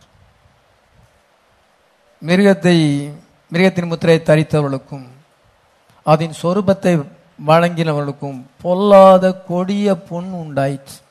இதுதான் முதலாவது கோபகலசம். கோபகலசங்கள் வயல்ஸ் இப்பொழுது அந்த கீழ்ப்படியாத மக்கள் மேல ஊற்றப்பட்டு கொண்டிருக்கிறது. உலகமெங்கிலும் குளோபல் லெவல்ல, நம்ம இந்தியா மட்டும் கிடையாது, வட இந்தியாவில் நிறைய பேர் மரிச்சிருக்கிறாங்க. ஒரு சில கோடி மக்கள் மரிச்சிருக்க கூடும். இந்தியாவுடைய ஜனத்தொகையே குறைஞ்சி போச்சு. அந்த அளவுக்கு சிவியரா கோபாக்கினே இருக்கு. ஜனங்களுக்கு ஏதாவது உணர்வு இருக்குதா? 7 சபை காலங்கள் முடிஞ்சுன்னு சாப்பிட்றதுக்காரனுக்கு தெரியுமா? 7 சபை காலங்கள்னா என்னன்னு தெரியுமா? வெளிப்படுத்தல் முதல் 3 அதிகாரத்துல 7 சபை, இது தெரியாம வெளிப்படுத்தின விசேஷத்தை அறிய முடியாது. 7 சபை காலங்களை தெரியலன்னா வெளிப்படுத்தின விசேஷத்தை புரிய முடியாது. அது அடிப்படை உபதேசம். 10ஆம் அதிகாரத்தில் அவர் இறங்கி வந்தது. 13ஆம் அதிகாரத்தில் அமெரிக்கா வாடிகனை குறிக்கிறது, 2 மிருகத்தை குறிக்கிறது. இந்த மாதிரி வெளிப்பாடு இல்லாம வெளிப்படுத்தின விசேஷத்தை அறிய முடியாது. அவங்க ஃபுல்னஸ் ஆஃப் வேர்ல்ட்ல வர முடியாது. எப்படி ராப்சர்ல போக முடியும்? ஆண்டவர் ஒரு ப்ராப்பர்ட்டுக்கு அதை கொடுத்திருக்கிறார். ப்ராப்பர்ட் ஆதியாமத்திலிருந்து வெளிப்படுத்தல வரைக்கும் அவரு அங்க ஐடென்டிஃபை பண்ணப்படுகிறார். அந்த ப்ராப்பர்ட்டை நீக்கிடணும், நம்ம எல்லா சத்தியத்தையும் எடுத்துக்கிடலாம். அந்த ப்ராப்பர்ட்டை நீக்கிடணும். ப்ராப்பர்ட் தேவனுடைய ப்ரோக்ராம்ல இருக்கிறாரே, அவரை நீக்கினா நீ செயினை அதுல ஒரு கண்ணியை எடுத்துட்டா செயின் அங்க துண்டிக்கப்பட்டுரும். அதுல ஆண்டவர் அவரை ஒரு ப்ரோக்ராம்ல வச்சிருக்கிறார், முக்கியமான பிளேஸ்ல வச்சிருக்கிறார். அது ப்ராஃபிட் வேண்டாம்னா சாப்பிடுறதுக்காரங்க எப்படி சத்தியத்தை அறிய முடியும்? எல்லாமே நிறைவேறி கொண்டிருக்கிறது. 7 churches, 7 seals for the bride, trumpets for Israel, vials for rejectors. கீழ்ப்படியாதவர்களுக்கு மேல வயல்ஸ் ஊற்ற எல்லாமே கரெக்டா இப்ப நிறைவேறி கொண்டிருக்கு. வெளிப்படுத்தின விசேஷம் இப்பொழுது நிறைவேறி கொண்டிருக்கிறது. இன்னைக்கு அங்க பெரிய வெளிச்சம் இன்னைக்கு நம்ம மத்தியிலே பிரகாசித்து கொண்டிருக்கிறது. ஹல்லேலூயா. எல்லா வேத வாக்கியத்தின்படி நிறைவேறுகிறது. நம்ம இமேஜ் ஆஃப் த வேர்டை நம்ம பெற வேண்டும். இமேஜ் ஆஃப் த வேர்டா மாற வேண்டும். நம்முடைய சிந்தனைகளை வார்த்தைக்கு கீழ்ப்படிய வைக்க வேண்டும். Every thought can be brought subject to the word of God. நம்முடைய வீணான சிந்தனைகள் வரும் பொழுது அதெல்லாம் தேவனுடைய வார்த்தைக்கு கீழ்ப்படிய வைக்க வேண்டும். விதமான ஒரு பெர்ஃபெக்ஷனை அடைய வேண்டிய நேரம். கிரியைகள் மட்டுமல்ல, நம்முடைய பேச்சு, நம்முடைய சிந்தனைகள், இன்னும் சொன்னா நம்முடைய சிந்தனைகளும் வீண் சிந்தனைகள் வராதபடி அவருடைய வேதத்தில் பிரியமா இருக்க வேண்டும். பைபிள் வாசிக்காதவங்களுக்கு வீண் சிந்தனை வரும். 24 மணி நேரம் தூங்கு நேரம் தவிர மற்ற எல்லாம் அவங்கள்ட்ட வீண் சிந்தனைகள் தான் வரும். அதுதான் சங்கீதக்காரன் சொல்லுவான், வீண் சிந்தனைகளை வெறுத்து உங்களுடைய வேதத்தில் பிரியமா இருக்கிறேன். பைபிள் படிக்காதவங்க நிறைய ஊழியக்காரங்க பைபிள் படிப்பதில்லை. 5 அதிகாரம் படிக்கிறதுக்கு அரை மணி நேரம் தான் ஆகும். அது கூட படிக்க மனசு இல்லாதவங்களுக்கு அவங்க வெளியே பார்க்க நல்லவங்களா இருப்பாங்க, உள்ள மனசுல வீண் சிந்தனைகள் தான் இருக்கும். நாம் அந்த வீண் சிந்தனைகளை கண்ட்ரோல் பண்ண வேண்டும் என்றால் தேவனுடைய வார்த்தைக்கு விரோதமாக எழும்புகிற எல்லா சிந்தனைகளையும் நம்ம கண்ட்ரோல் பண்ண வேண்டும் என்றால் என்ன செய்யணும்? Read the Bible and pray. அதை செய்யாதவங்க வாழ்க்கையில வீண் சிந்தனைகள் வரும். இப்படி நம்ம ஒரு பெர்ஃபெக்ஷன் அடைய வேண்டிய நேரம். அப்பொழுது ப்ராமிஸ் நிறைவேறும். என்ன promise? Body change and rapture. இவைகள் சம்பவிக்க தொடங்கும் பொழுது அவர் மேகத்தில் வந்திருக்கிறார், அவர் ஒரு ப்ராபர்ட்டை சந்திச்சிருக்கிறார், அவருக்கு ஒரு கமிஷன் கொடுத்திருக்கிறார். கிரேட்டஸ்ட் லைட் இப்பொழுது பிரகாசிக்கிறது. சன் ஆஃப் மேன் மினிஸ்ட்ரி, இயேசு செய்த அதே ஊழியம் இன்னைக்கு மறுபடியும் வந்து 7 பாயிண்ட் அதெல்லாம் இப்ப நிறைவேறி கொண்டிருக்கு. விதமான ஒரு நேரத்தில் வந்து it's a time of desperation. இப்பொழுது நம்ம எந்த நேரத்தில் வந்திருக்கிறோம், எது எடுத்துக்கொள்ளப்படுதல் நடக்க வேண்டிய நேரத்தில் வந்திருக்கும் பொழுது நம்ம அவசரமா செய்ய வேண்டிய காரியங்கள், நம்ம அந்த வார்த்தையை வேல்யூ பண்ண வேண்டும். வேல்யூ பண்ணா மட்டும் போதாது, அப்ளை பண்ண வேண்டும். அதை புகழ்ந்தா மட்டும் போதாது. பாஸ்டர் உங்க பிரசங்க நல்லா இருந்துச்சு, புகழ்ந்தா மட்டும் போதாது, நீங்க பெனிஃபிட் அடைய வேண்டும். நீங்க அப்ளை பண்ணி நீங்க உலகப்பிரமாண ஆசீர்வாதத்தையும் பெறணும், ரேப்சர்லையும் போகணும். நீங்க அதை அப்ளை பண்ணா இதை கொரோனா வந்து நீங்க ஸ்டாப் பண்ண முடியும், உங்களை தொடாதபடி ஸ்டாப் பண்ண முடியும். ரோட போலீஸ்காரன் வந்து பேரிகேட் வச்சு அடைச்சிருவான், அடைச்சிட்டா நீங்க போக முடியாது. இப்ப அப்படிதான் நிறைய இடத்த பிளாக் பண்ணி வச்சிருக்கிறான். அதே போல என்ன செய்யணும்னா, நீங்க கொடுக்க வாக்கு தத்தத்தை நீங்க கொண்டு வச்சிட்டீங்கன்னா பிசாசு வர முடியாது. அப்ளை பண்ண தெரியாதவங்களை என்ன செய்யுது? கேட்குறாங்க, இல்லை அப்ளை பண்ண தெரியல. அந்த அளவுக்கு அவங்களுக்கு அவர் ஆவிக்குரிய ஜீவியம் இல்லை. நம்ம அதை அப்ளை பண்ண வேண்டும். அப்ளை பண்ண தெரியும் பொழுது நீங்க வந்து இப்ப கொரோனா வந்து உங்களை டச் பண்ண முடியாது. நீங்க பேரிகேட் போட்டிருந்தீங்க, வசனத்தை காமிச்சிருந்தீங்க, அவன் அதை தாண்டி உங்கள்கிட்ட எப்படி வர முடியும்? 1ஆம் தேதி அதுதான் சொல்லியிருக்கேன். நீங்க ஆண்டவர்கிட்ட உங்க டோக்கனை பிரசன்ட் பண்ணும் பொழுது, நான் ஜஸ்டிஃபைடு, சாங்டிஃபைடு, அனாயிண்டட், நான் அடாப்ஷன் பெற்றிருக்கேன், புத்திர சுவிகாரத்தை பெற்றிருக்கிறேன், நம்ம வேர்ட் இமேஜை நான் சேஞ்ச் பண்ணி கொண்டு இருக்கிறேன், நான் வந்து read the Bible and pray, இதெல்லாம் ஆண்டவரே உங்களுடைய கிருபையினால செஞ்சுட்டு வர்றேன். நீங்க பிரசன்ட் பண்ணுங்க, உங்களுக்கு பிளஸிங் வரும். Present your token in your prayer. உங்களுடைய ஜபத்துல நீங்க டோக்கனை காமிச்சீங்கன்னா ஆண்டவர் பிளஸிங் கொடுப்பார். நான் உங்களுடைய வார்த்தையின் கீழே இருக்கிற ஆண்டவரே, நான் உங்களுடைய வார்த்தையை நேசிக்கிறேன், ஒவ்வொரு வெளிப்பாட்டையும் நான் நேசிக்கிறேன், அதை என் மனசுல தியானம் பண்றேன் அப்படின்னு ஆண்டவர்கிட்ட நீங்க சொல்லும் பொழுது பிரசன்ட் யுவர் டோக்கன். எசேக்கியேல் அந்த ஜபத்துல அதுதான் பிரசன்ட் பண்ணான். ஆண்டவர் அவனுக்கு 15 வருஷத்தை கூட்டி கொடுத்தார், அவனுடைய வியாதியை நீக்கி போட்டார், சுகமாக்கினார். நீங்க present your token in your prayer. சாத்தானுக்கு பரிகேடு கொடுங்க, இந்த மாதிரி இருக்குது, இந்த நீ வர முடியாது, அவன் ஸ்டாப் ஆயிடுவான். இதுதான் நம்ம வந்து கடைப்பிடிக்க வேண்டியது. 1ஆம் தேதி அதுதான் சொல்லி இருக்கிறேன், இந்த மாசத்துக்கு அதுதான் சொல்லி இருக்கிறேன். இந்த மாசம் ஒரு பதறலின் நேரம், இந்த மாசம் ஒரு மோசமான ஒரு நேரத்துல நம்ம இருக்கிறோம். ஆனா நமக்கு ரெடம்ஷன், தேவனுடைய கோபாக்கினையானது இன்னைக்கு ஊற்றப்பட்டு கொண்டிருக்கிறது. The wrath of God கொரோனாவாக ஊற்றப்பட்டு கொண்டிருக்கிறது. கர்த்தர் அதை ஸ்டாப் பண்ண வேண்டும். கர்த்தருடைய பிள்ளைகளை தொடக்கூடாது. அப்படி கொஞ்சம் பாதிக்கப்பட்டவங்களுக்கும் ஆண்டவர் விடுதலை தர வேண்டும் என்று நம்ம இப்ப ஜெபிக்க வேண்டிய நேரம். கர்த்தர் நம்மை ஆசீர்வதிப்பாராக. நம்ம எல்லாம் ஜெபம் பண்ணுவோம்.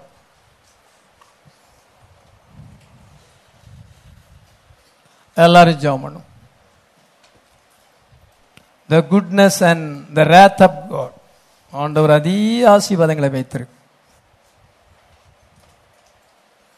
அதே சமயத்தில் தேவனுடைய கோபாக்கினை கீழ்ப்படியாத மக்கள் மேல ஊற்றப்படுகிறது.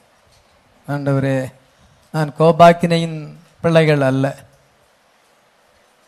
நான் வந்து ஆசீர்வாதமான பாத்திரமாக என்னை நீர் பயன்படுத்தும் என்று எல்லாரும் ஜெபம் பண்ணுவோம். கர்த்தாவே ஸ்தோத்திரம் ஆண்டவரே. Thank you Jesus, thank you Jesus. ஆண்டவரே, சுகவீனமாய் இருக்கிறவர்களுக்கு ஆண்டவர் சுகத்தை தரும்படியாக இந்த சபையார் எல்லாரையும் ஆண்டவர் பாதுகாக்க,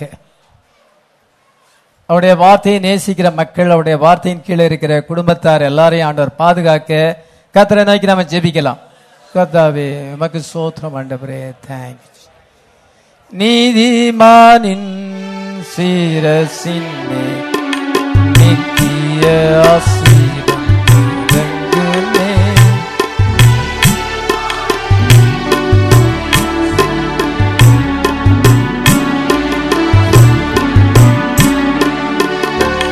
கிருபை நன்மைகள் தொடருமே, கேட்பது கிடைக்குமே. கிருபை நன்மைகள் தொடருமே, கேட்பது கிடைக்குமே. கர்த்தரை நம்பிய ஜீவிப்போம், கஷ்டங்கள் தீர்ந்திடும். கைவிட காத்திடும் பரமரிகளை நாம் பற்றிக் கொள்வோம். கைவிட காத்திடும் பரமரி.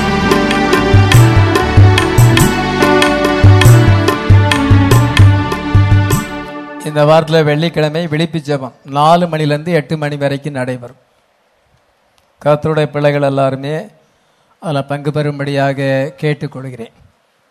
எங்களை நேசிக்கிற பரலோக பிதாவே, நேரம் மட்டுமாக நாங்கள் வார்த்தையை தியானித்து உம்மிடத்தில் எவ்வளோ குட்னஸ் இருக்கிறது, இந்த வார்த்தையில் வரும் பொழுது எவ்வளோ நன்மைகள் இருக்கிறது. அதே சமயத்தில் கீழ்ப்படியாமல் போகும் பொழுது கோபாக்கினை இருக்கிறது. வார்த்தைக்கு உள்ள வருவது கடினமான காரியமாக ஜனங்களுக்கு இருக்கிறது. அவர்களை வார்த்தையிலே கொண்டு வருவது, உள்ள கொண்டு வருவது கடினமான காரியமாக இருக்கு. ஒவ்வொரு காலத்திலும் அது கடினமான காரியமாக இருந்தது.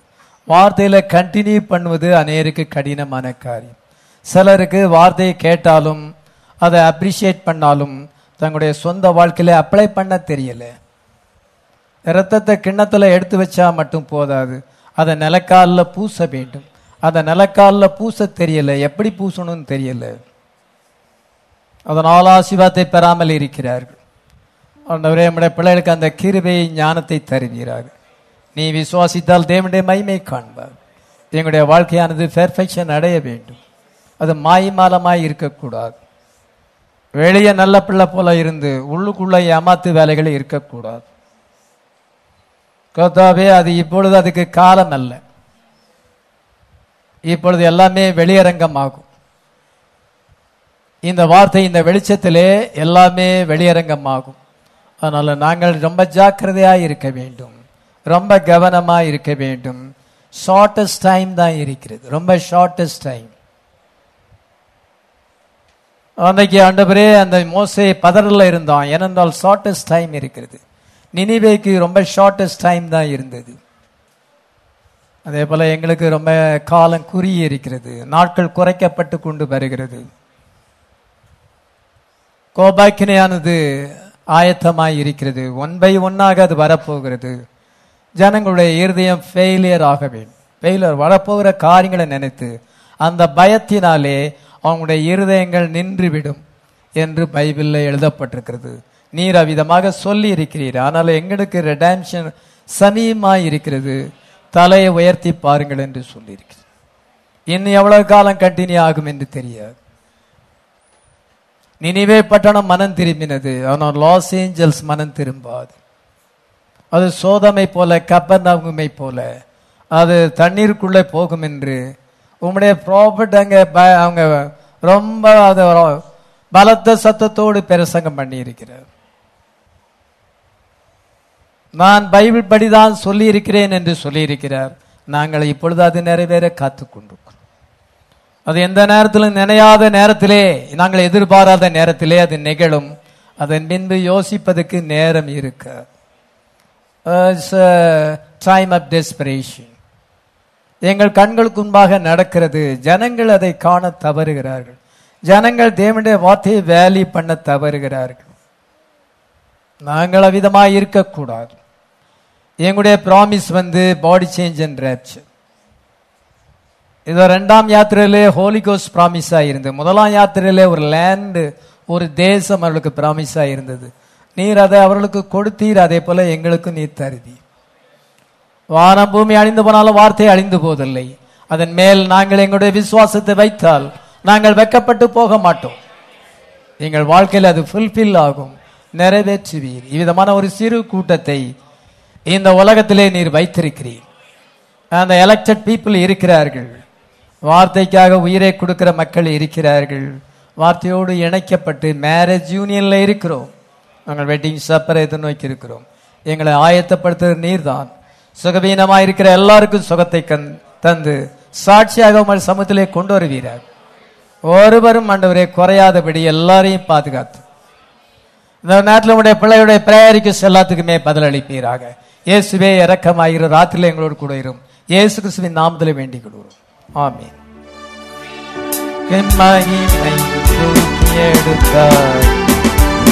எடுத்தாரே கரத்தை ரட்சித்தார்.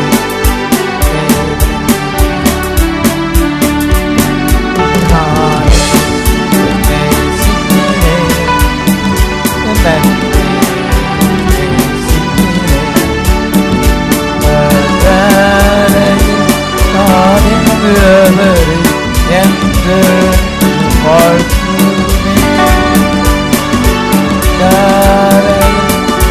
அறிந்து அவரை என்று தேவனுக்கு மகிமை.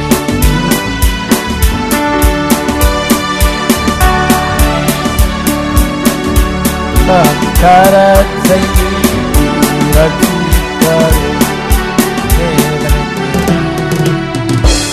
கர்த்தர் தாமே உங்கள் எல்லாரையும் ஆசீர்வதிப்பாராக. ஆமீன்.